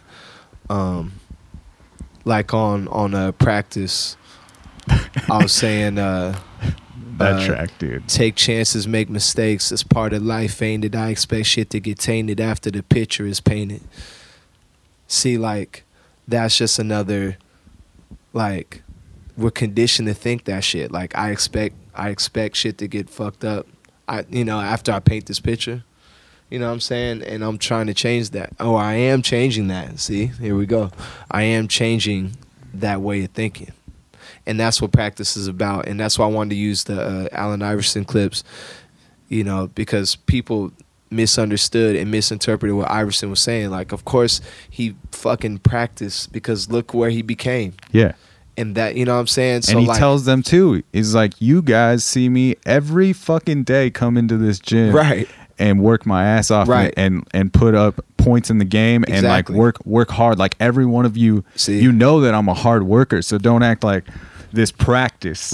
This particular practice. Yeah. That's what I'm saying. So like I wanted to use the first half because that's what everyone remembers. And then on the second part, that's when he delved into it more and people forget that part. Well, you know what, man? That's why I had to use that. That's the power of context. Yeah. And that's a weird part of like our culture now of how we use clips and shit. Right. And the media in general, like and I mean that it goes further back than now, but just how we use news clips like that because you're absolutely right. Everybody just remembers this thing where he's being grilled and saying practice, like you're talking about practice, but they do lose that other part of the clip where he talks about all that other stuff about, and that's what I'm saying. Like you have to practice what you preach and you have to, again, with aligning, it's a practice. Harvey Bird. My songwriting definitely got a little bit more in depth and I started thinking about things and started putting up rhythms and patterns in my head and everything kind of slows down a little bit at that time. And I go from wanting to play in these rock outfits to wanting to play a little bit more funk oriented and R&B music. And it was cool to kind of see that those two worlds kind of mesh too and kind of just slow me down from understanding I didn't need a breakdown to get that heavy, cool, feeling from a song. That was definitely something I started realizing, and I was like, cool. And I make this shift, and I think it starts more with my guitar work and starting to play a little bit more, and then you get to, fast forward to just freestyling and being okay at it, and meeting Moblin, and me and Moblin lived together for a while, and we'd sit at that table and we would just freestyle until we were done, and it's funny, this thing that we both would do for a little bit, in our own time. Once we lived together, it was just like, oh, cool, I have a sparring partner almost, to sit here and do this. And it's just from there, and you really start seeing it as a viable option to like express yourself and, get some energy out and talk about things that, I need to be a little bit more poetic about. I feel like freestyling is probably, or at least just finding those patterns, sometimes I'll hit a nice pocket, but that's my favorite part about, other than the wordplay in general, because freestyling is that, but just that feeling when you hit something and you're in the pocket and your brain's firing on the cylinders and you're being articulate about it and, you're getting it out, like that's something I ride a high off of, a little bit. So that's always been my favorite part about it. Songwriting, as I figured out I could do it more, I started doing it more, Moblin. And I'm that one weird guy that chose to make this Pokemon,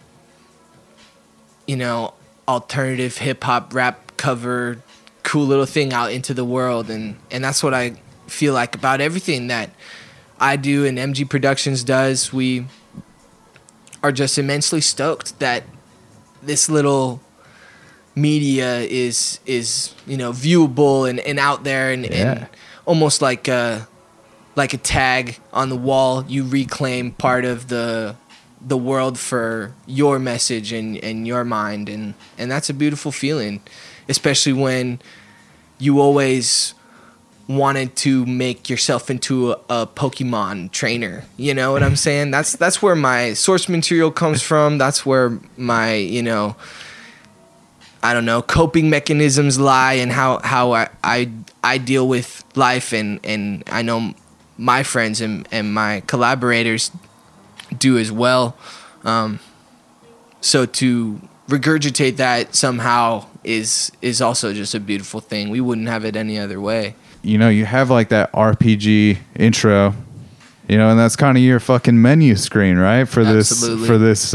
these songs that you're about to drop on, and kind of this sound bites, to the samples. It's your video game, like it's your introduction, and it's you inviting people into this world that you're creating, and absolutely, and feel like you live in sometimes, So that's why it's a demo, It's in both senses of the word, like a demo disc you might get in your magazine. You get to play a taste of the games, and it's also a demonstration of the first work I could ever create, and to finally put it out is a beautiful feeling. Salvatore Manalo. Like 12, 13. This is my uncle's church, so he was playing guitar, and he showed my brother. I was like, "Hey, why don't you show me how to play guitar?" So it was more out of jealousy, out of anything. And just play guitar. And then I just kept on going from there. Do you have a pretty musical family, or is it just your uncle that kind of? Well, my dad and my mom are really into music. They're not musicians, but they're always just playing music everywhere we go. So definitely introduced to it early on. Yeah. What was kind of the tunes that they exposed you to at a young age? A lot of oldies but goldies, Yeah, for sure. No, I mean, it definitely, I think that stuff all like really shines through in what you do, and it's, that like Motown influence seems to really be there, and something that you really kind of jive with, and just from seeing you play sets where you are playing some covers as well, it seems like there's, some Stevie flavor. Like, yeah, the classics, man. So were you pretty like drawn to it pretty early then, like with them playing in the house and stuff? You were definitely. real into the I like- tunes and I like how whatnot. this makes me feel kind of thing. Dancing around the house. Underwear. In Superman underwear, just fucking crushing it. Exactly, man. Singing along with the radio and whatnot. I am the shit. Yeah, when you picked up the guitar, did it make sense to you pretty quickly as far as yeah, getting around on it? I never really felt like it was new to me, which is kind of weird. Well, of course, like the first couple months, but it always felt comfortable, like it sort of belonged there. to be cliche. That's right. Yeah. Definitely wasn't like that for me. It still isn't sometimes. Yeah, it's hard to get that thing in life, but yeah. When I had Noah Gunderson on the show, Oh, name yeah. drop. Yeah, for sure. Humble brag. Humble brag. He was talking about that though, about how like when he picked up the guitar and started writing songs, yeah, that it all seemed to like kind of make sense for him really quickly, and how amazing it was to find that, because he felt like not everybody gets to experience that thing like in life that makes them like super free and just this next level of just like a third arm of presence. Yeah, for sure. So, yeah, when did you kind of start writing your own tunes then?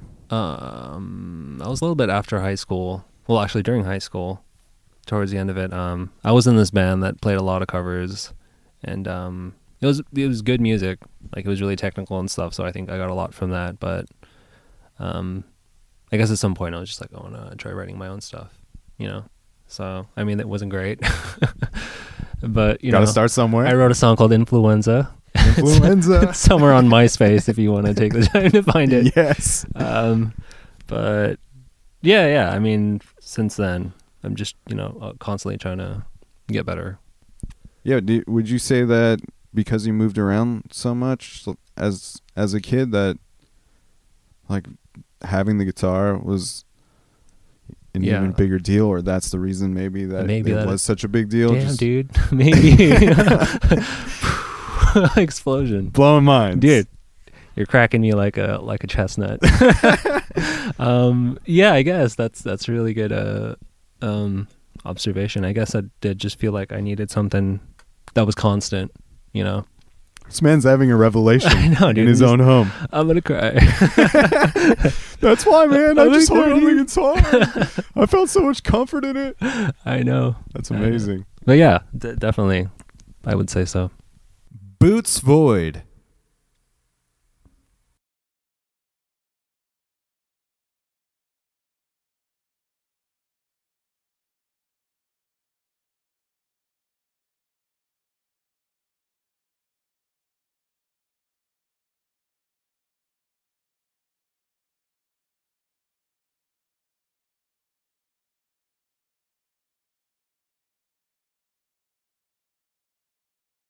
Yeah, once you're in a band, you don't want to stop doing that. It's too fun. Yeah. And you start getting better, you know, like, especially when you first pick up an instrument, if you're playing it all the time, your progress is crazy. And it's, you know, music is way more fun when you're playing with other people. It's fun to practice, but, I mean, sometimes it's not fun to practice. But playing with people is just the best feeling. It's like a drug. It really is. It's like total endorphin rush. It's like playing team sports or something. It's the same kind of feeling. Like when you hit a double playing baseball, it's like playing a good that fill, rush. you know? Yeah. But it's so cool because when you're playing with people, you listen to each other and you just make this thing happen, and it's like bigger than all of you individually, and it just like kind of live for the song. It's really a cool experience. Were you pretty set on like music just kind of being what you wanted to do? Yeah, I mean, it was either music or snowboarding, and it just seemed more realistic to do music. And yeah, I ended up going to music school, and I really learned how to practice, how to shed. It's like all you want to do is practice all the time. You know, when you're working for a music degree, you just have to work really hard for it, and then you try to keep that going once you graduate. So, I mean, yeah, like after college and everything, yeah, I wanted to keep doing music. I've never wanted to stop doing it. It's like, do you ever want to stop eating? You ever think about like skipping out on sleep for a couple years? Like, you can't do that. Maxwell Cabana, what do you feel like is the thing that's happening amongst the four of you right now that it's like cranking out so much material and like so inspiring that you're just writing a bunch of tunes? It's all the expression. Dude, man. I got something on that. Some, emotional turbulence. That can always in my personal life. Yeah, emotional turbulence mixed with me being sober has been a pretty killer combo for a shit ton And of songs. honestly, that man, I've like written. just the first, like recording our first album in that studio with Joey and everything was like such a dope experience. Oh my gosh, For yeah. I think it was the first time any of us had really done an album like that. It's momentum, like I was it was saying. just like after that, it was like we're fucking going. Just keep Like it was just rolling. we like set up with Joey in our house and just like Yeah, that's- we're not done. We got a bunch of tracks. Let's Yeah. record all of them. Like, yeah, I mean, it's And because so, like yeah, we every just time tried we to would drop it, like every time we practiced for a live show, we would end up like jamming and then be like, "Wait, dude, this is the new track." Like then we'd all And just they keep remember it getting and better, we would in just my write it opinion, down, like, and on then we just had a backlog of tracks. It was like we have to record this, and Joey just came over, set up in our basement, and we just made our house into a studio, and it's super. I mean, because we were at home too, it was a completely Yeah, you're different. just feeling it, Yeah, like, it differently, was so like, relaxed yeah. and Mhm. just really cool. So The vibes were real. coming soon, hopefully. Yeah, man. Yeah. Murray, you feel like just kind of being sober has like changed your relationship with like the music, or like how you go about like creating shit, or just getting things done? It's just productivity, man. Yeah. Like I just have fucking time to like practice guitar, and then every time we sit down to jam, it's like way fucking easier to play shit, and like so. And I just have more time to like fuck around and noodle and find random little riffs that I want to like show these guys and see if we can make it into a song. And once we've all like put in the fucking time and put in the work to have our like energy and flow be as good as it is. So now like, I'll go over there, me and Jamie will like write a fucking song in like 20 minutes, and then Sean will get off work and he'll put a bass riff on it, and then like Noah will come through and we'll be like, cool, that's another one. New jam. Yeah. In stages.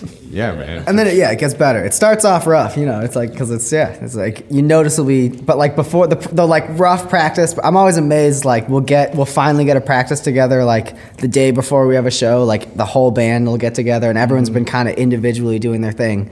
And then everyone's like, it's like game time, doing it right there. And it's just like, oh man, like just hearing it that time, it's like, okay, we're fucking good. They're Yeah. like just, It's also- usually like, I mean, not always, but yeah.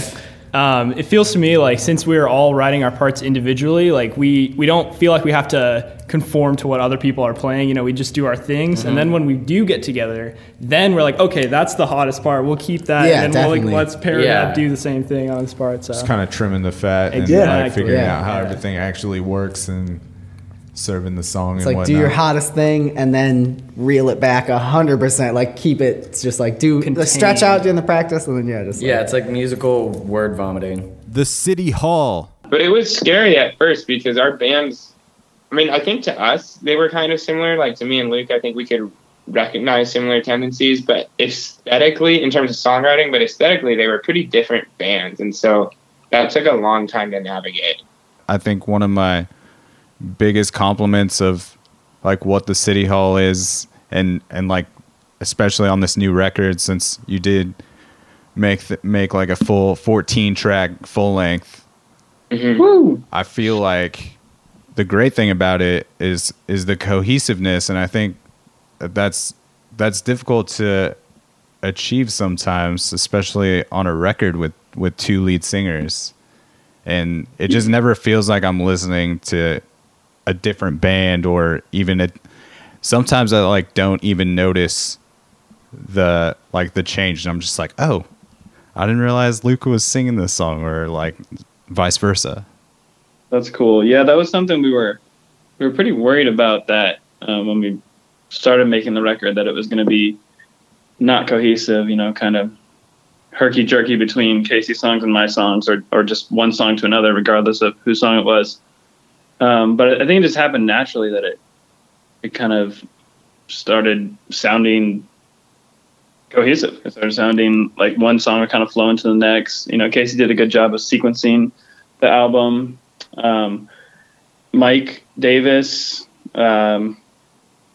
our engineer, I think, did a good job of using consistent sounds. And yeah, I think there were a few things that we didn't necessarily plan, but that really helped with that. I think it definitely, Mike was a consistent force throughout. Just sort of started with the idea that he would just be sort of an engineer, but definitely naturally sunk into sort of a really nice like co-producer role with us, and that was super sick. And he's unique. He's got his he has his own thing. So it's almost like a third band member who's on every song, which is really cool. And then I think the fact, another thing, I don't even know if we talked about this, Luke, but I think the fact that we give each other a lot of freedom to write parts in each other's songs makes them sort of a Venn diagram situation. So like, yes, I wrote this song, but like, you know, I gave Luke the chords, but you know, he'll have a ton of freedom for everything from guitar tone to the way he wants to play it, and then vice versa with bass and everything. So I think we end up bleeding into each other's songs. Even like almost every harmony is even written by the other person. So I think that helps a lot, which has been, it's just been cool to discover that. Like there's so many things with the album that you don't know until you do it. Zach Clark. Early on, it was not even about instruments. It was about songs for me. It was about being excited to figure out how melodies worked, how that feeling that I got from listening to a song on the radio or hearing Dan Fogelberg records when my mom would play them when I was a kid, how that all worked, how the song could evoke such a feeling in me and how I could replicate that. And for a while, it was kind of like just me and my voice and me and my hands banging on whatever percussive substance or surface I could find. So you're just super infatuated by like the process and piecing everything together. Yep, exactly. And the instruments, I always tell people, you know, as an instrumentalist, I don't consider myself to be a piano player or a drummer or a bass player or a guitar player. I dabble in all of them, and piano feels most comfortable to me as a songwriting tool. But I'm just banging on all this shit to try and find the song. That's the deal for me. That's interesting. That's kind of the way you got into the music. Only because when I listen like to your records, I think it's very clear to me that you seem to have like this kind of undeniable touch on the keys. And I think for so long music was like all about lyrics to me, and now it's become all about the feel of a song. So it's interesting. Maybe you just like figured out the feel of songs even before you started picking up an instrument. I would thank you for that compliment, and I'd say if anything, that's what I've been lucky enough to get, is just the feel. And it's kind of what I search out all the time. You know, it's like it's one of those things that takes you forever to figure out what it is that you're looking for, and even then it can't be named. And when you really figure out what it is, it's because you figured out that you'll never figure out what it is.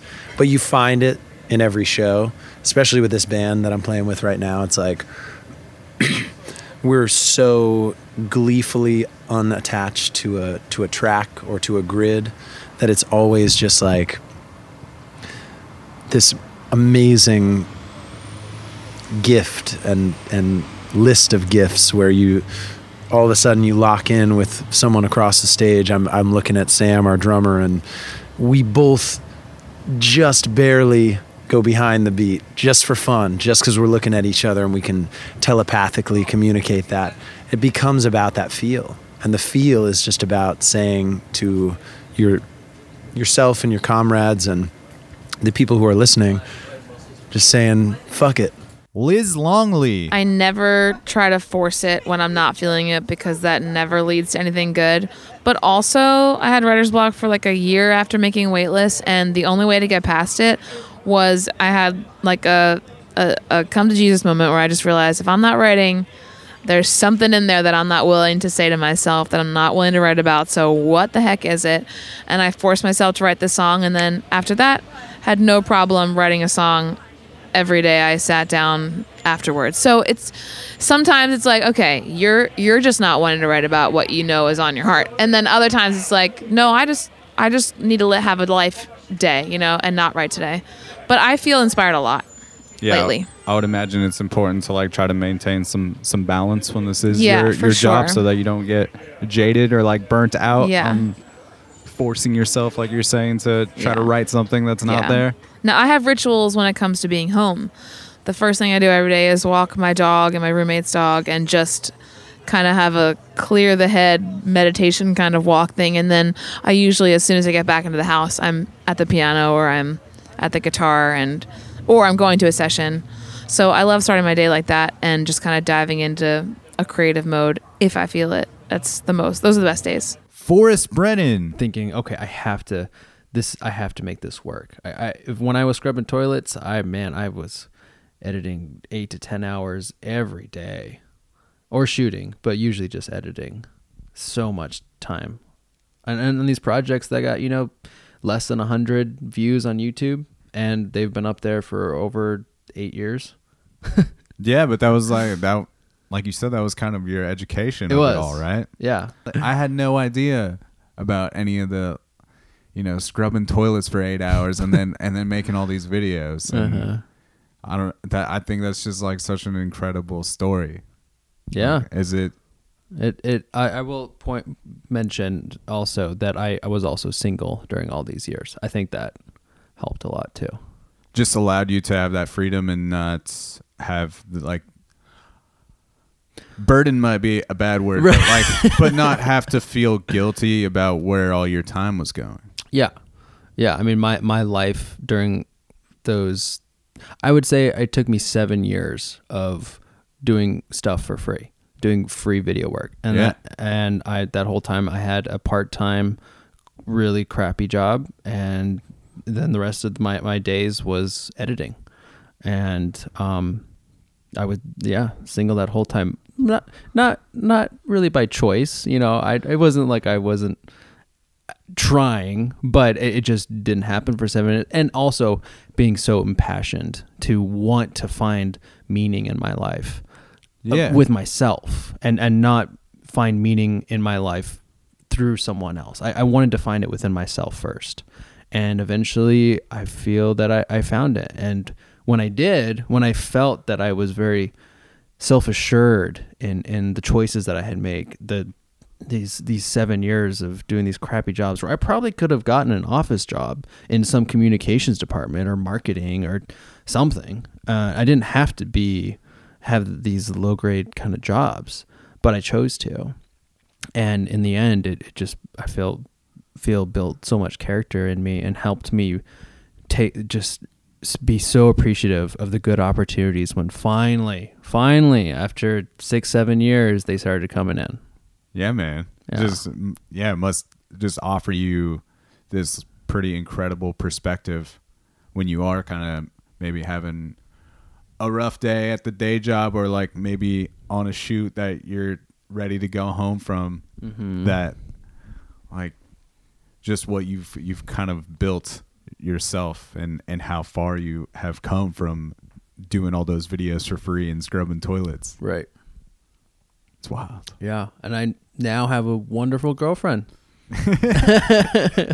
That you can share some time with. Yeah, exactly. I have the time to actually connect with someone else. And I think during those years I really just had to connect with myself.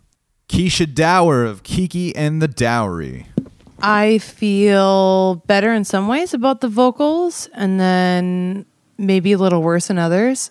Something that I've kind of come to realize is that nobody's ever happy with their own performance. So I'll always have stuff to nitpick at, but I do hear parts that I'm super stoked on. But the parts that I'm not happy with, I think it's because I wasn't in maybe like the right headspace to perform it in a way that would come across right. And that's something else I'm kind of starting to understand, is that like mental health and like just wellness has a lot to deal with performance. And like if things are not okay in your life, then you're not going to perform well. And sometimes there's nothing you can do. Like there's not a switch you can turn on if you have a show on a certain night and you're not doing well in other parts of your life, you can't just flip it and be okay and perform all. At least true artists, I think, because all that stuff's very tied together. Yeah, do you think it's also because your songs are so emotionally driven that it can be difficult sometimes? I mean, maybe. I do think that with this particular record and all of these songs, since they are so old and from such a long time ago, and certain relationships had so many things to do with them, that it's like time to move on. And it's almost unhealthy, like, to have to devote so much time in the studio to performing these songs and making sure they're right. And I think it'll be cool to have some new tracks to try out and see how I feel about it then. But yeah, I don't know if I would say that it's that they're too emotional, that's what makes it hard. I love being emotional. Like I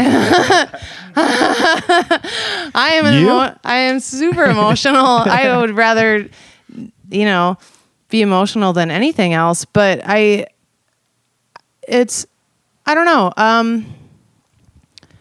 It's just something that with our EP release last summer that didn't go the greatest, the live performance, because there was so many things happening in my life, not even like attached to the record. Certain shit goes down and you just can't be okay to perform. And it sucks if it's on a big night. And it sucks if you have to record for your album that day and like a lot of shit happened. I don't know how certain people perform so well under that pressure. Like, you just can't, I don't know, you can't bring it 100% all the time. The Jack Maybe Project. Who would you say, like, artistically had a big influence on that sound, moving away from the things like Disturbed to like getting through that phase? By the way, I just want to, just so you're not like outing yourself on your own, like listening to Disturbed, like I was definitely listening to like 3 Days Grace and Limp Bizkit and all that shit during that time as well. Yeah. So I just don't want you to be alone, offering up this information without me jumping in I think we all have those albums, aside from a few people who are. They were like somehow exposed to like way cooler music and got it at that early of an age. They had way cool parents. They missed out on Puddle of Mud and the first Nickelback record, which was actually very good. Okay, objectively, go ahead and listen to The Long Road Home. I'll do that. This is the first exposure of that right here. It took 97 episodes, but it's okay. It's all right. I just didn't want you to be alone, man. Oh, I appreciate it. What influenced starting Jack Maybe? Because I feel like it's a very, like, it's got that vintage, like, very classic,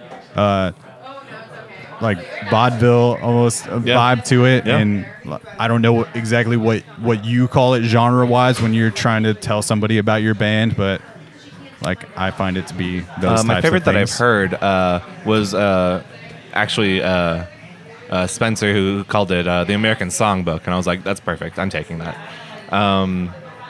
So that's how I describe it. As far as influences go, I mean, Paul Simon was a huge influence on like basically everything after 16.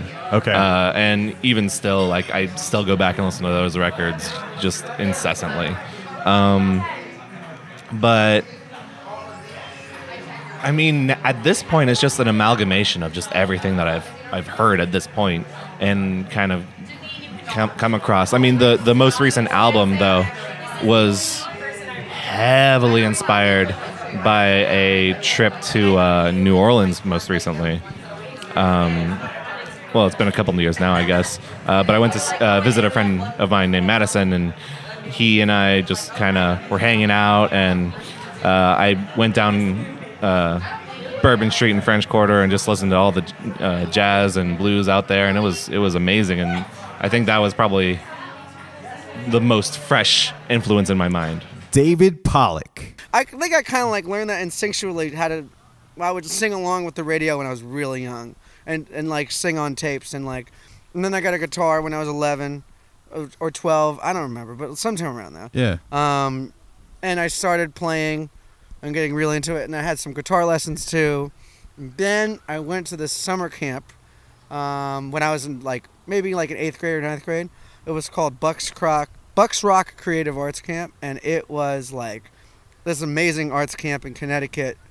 And I met all these great people, and there were so many people that were learning how to play at the same time. So we would all just hang out on the lawn all day and just play music and play songs and stuff like that. And I learned how to play really quickly just from being around a lot of people. Summer camp. I love summer camp. Yeah, and were you pretty drawn early on to writing your own songs, or were Yes. you really kind of obsessive about just learning a bunch of songs that you wanted to play? Well, the interesting thing was, I guess this answers two different. The first I'll answer the question was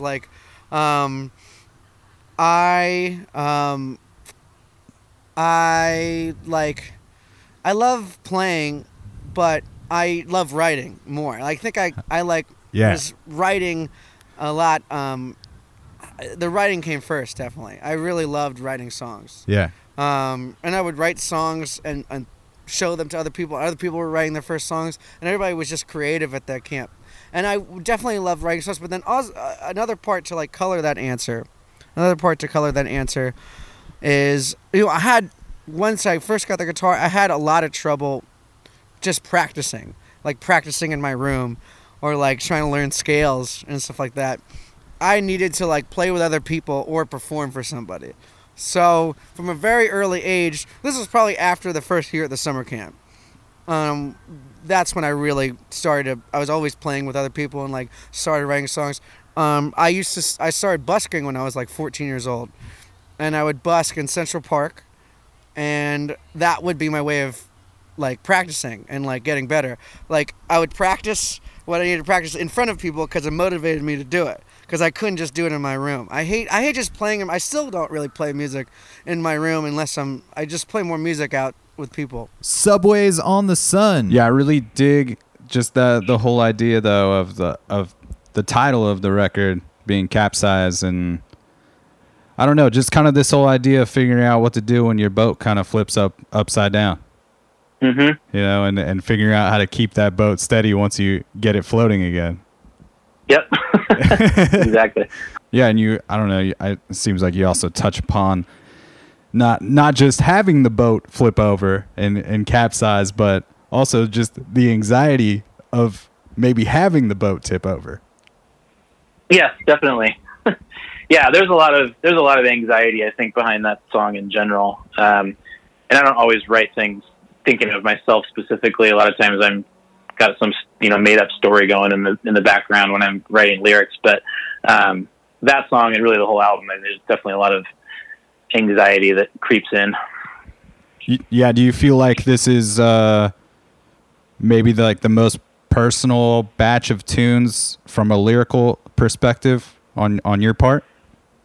It definitely is. And I don't think I even realized that until it was all done. And when you go back and you're doing artwork and everything, and you have to type out the lyrics and, get everything sort of organized for that.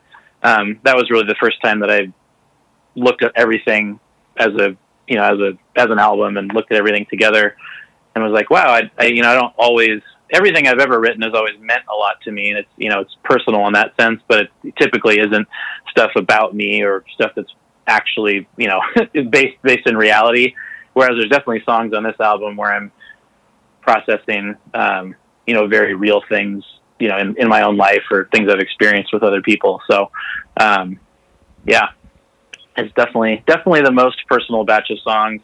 And just kind of a sidebar, the last song on the record, my daughter actually helped write and sings on. And it's the last song, and it's intentionally the last song because I just felt like one of the themes of the album was just one of the things that was happening was just all of us having kids and sort of getting older and everything, and so to have her write this melody and have her sing on it was just means a lot. So that's probably the most personal, just because everything kind of, a lot of things came full circle for me, I guess, in terms of being a musician, being a dad, being a person, all that kind of stuff. Evan Knapp.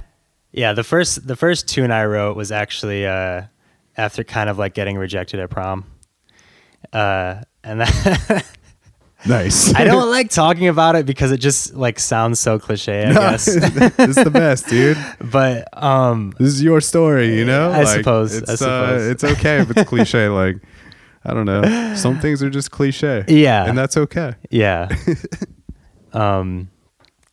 But there was just like this like sadness that like I couldn't like cope with. And again, like I just feel like this is so cliche, but and I felt 1,000 times better after I wrote this tune. And it wasn't like I just wrote it like that. I really had to sit down and like refine these lyrics. Like I kept writing shit and I'm like, no, that's not what I mean. And that's kind of still how I write songs today, I guess. But I wrote one song and I didn't write anything for like a year or a year and a half after that.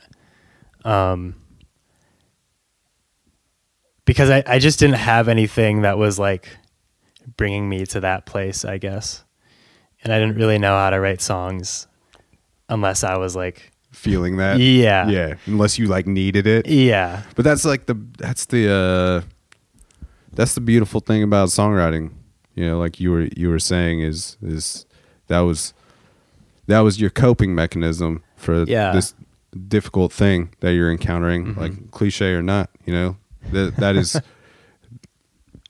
I have to believe, and just from talking to people about writing music so much, you know, like that is a huge coping mechanism from so many people, and I think a part of that is because you do have so much time to like reflect on this thing that has fueled you to, you know, want to write this song. And like you were saying, you spend a lot of time with that that incident or that relationship or whatever. You spend so much time kind of breaking it down into these lyrics that you want to perfect and whatnot. So I think it just gives you a lot of time to reflect upon this incident and makes it easier to deal with in that way. Yeah. Gold Casio. It's been really cool to also work with people that we're all collaborating in the sense of full,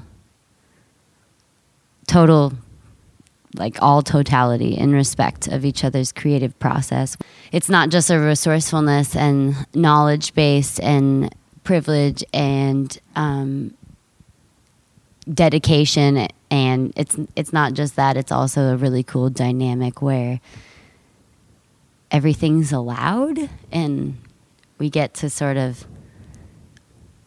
watch each other allow it and tell each other what we think about it. And I've always eternally been lucky to be in a band where I can be myself and it's appreciated, and everyone else can be their self and it's appreciated in the sense of creation, not just hanging out. Like, definitely in the sense of what we're making. Like, we probably all together as a group became friends through what we were making over anything else before then. And that is the resource that's really been driving the ship, is just collaboration and doing it really respectfully, not behind, like, not talking shit, not degrading one another, like not having the sassy band dynamics that can sometimes be a lot of work. It's work in the sense of what's the next step? How can we portray this? What's the social media aspect? Blah, blah, blah, blah, blah. Instead of this hoity-toity, petty, annoying ass version of collaboration that like doesn't work and shouldn't work for people. I feel really lucky. Vacationeer. Is there something that you guys kind of can identify as why the dynamic works so well between you two? We come from the same place. Like, Camino Island is a place in Washington, is fucking middle of nowhere. There's nothing to do out there at all. It's beautiful in this like Twin Peaks, you might die in the dark kind of way. So that helps. And then that helps, yeah. As teenagers, we moved through like similar music styles, even though they weren't the same. We were always kind of into the same like loose genre, but had very specific bands that we liked that were different. And it's still the same to this day. And plus, it's just fun hanging out. So yeah, that's important. That's really important. The other thing I would say, I said this earlier with Adam, was I think that what makes writing with music with someone interesting from a musical standpoint is if you kind of come in the middle on some places. So I think of it like a Venn diagram. Like I have maybe some like musical instincts that are different than Nico, and Nico maybe has some like musical instincts, and tendencies that are that it's like we're different. And then what's great is we like meet in the middle of that Venn diagram. And so it's not something that I would make by myself, or not something that Nico would make by himself. Yeah, like so that's what makes it really cool. It's not, you see bands where it's like every song sounds the exact same because they're just so freaking locked in on that vibe that it's hard for them to get out of that. So Nico and I have some different, you know what I mean? Like you challenge each other. Yeah, we challenge each other. It's like I do this, like Nico does this. If Jace wrote a song, Jace would write like a song in all like major sevenths. And if I wrote a song, I'd make a baby making song. And if I wrote a song, it would all be in like probably just minor. Like it would be a very dark song. And so between and swung, and I think that we've worked out. We've like kind of unswung some of the stuff. Only wrote in 3/4 swung time. And so like between the two of us, it's like, all right, so we have some minor chords, we got some diminished. We kind of iron it out. Yeah. You know what I mean? Like we iron it out a little bit. So totally. And that's why I'm really proud that I think a lot of our songs sound very different. That's always been something I really appreciate a lot in the bands I like is the diversity of palette. And so that's why I think it's like Hip and Happy comes out, and I think it's still Vacationeer, but for me it's really fun because I think it's different than what we've done before. Totally. Yeah. So that's it's like I don't feel like we're trying to make the same thing we made like the first time we it's always, wrote our music. To be fresh, different, and it's easy when your other half, essentially your other music half, can think of something that you wanted to think of but didn't know how to come to that conclusion. Yeah, you can only see things from one you can only see one way. Eyes, yeah. The best way for me to put it would be that Jace can finish my sentences with words that are better than words that I would normally like. He's like, oh, he would say this, and like this is a much better adjective. But you're starting the sentence, and then it's like, all right, now let me step totally, in. Yeah. Well, it's just cool to see you guys have that. You guys obviously trust each other's instincts a lot and respect each other's point of view. Never afraid to get weird. That's the most important thing. We end every episode of the podcast with the guest saying the tagline for the show, which is "It's a program." It's a program. So if you guys want to do it together, should we do the Wayne count and the Wayne's World count off? 5, 4, 3. It's a program. That was amazing. The Wayne's World out, dude. That's a classic. We're gonna play it out with the jam from Glances, which is called Memories. Definitely one of my favorite tracks from Vacationeer. Thanks, man. I appreciate you guys hanging out. Thanks for having us. Safe travels. Hope to see you guys soon. Fuck yeah, for sure. And we will catch you on the flip side, Portland.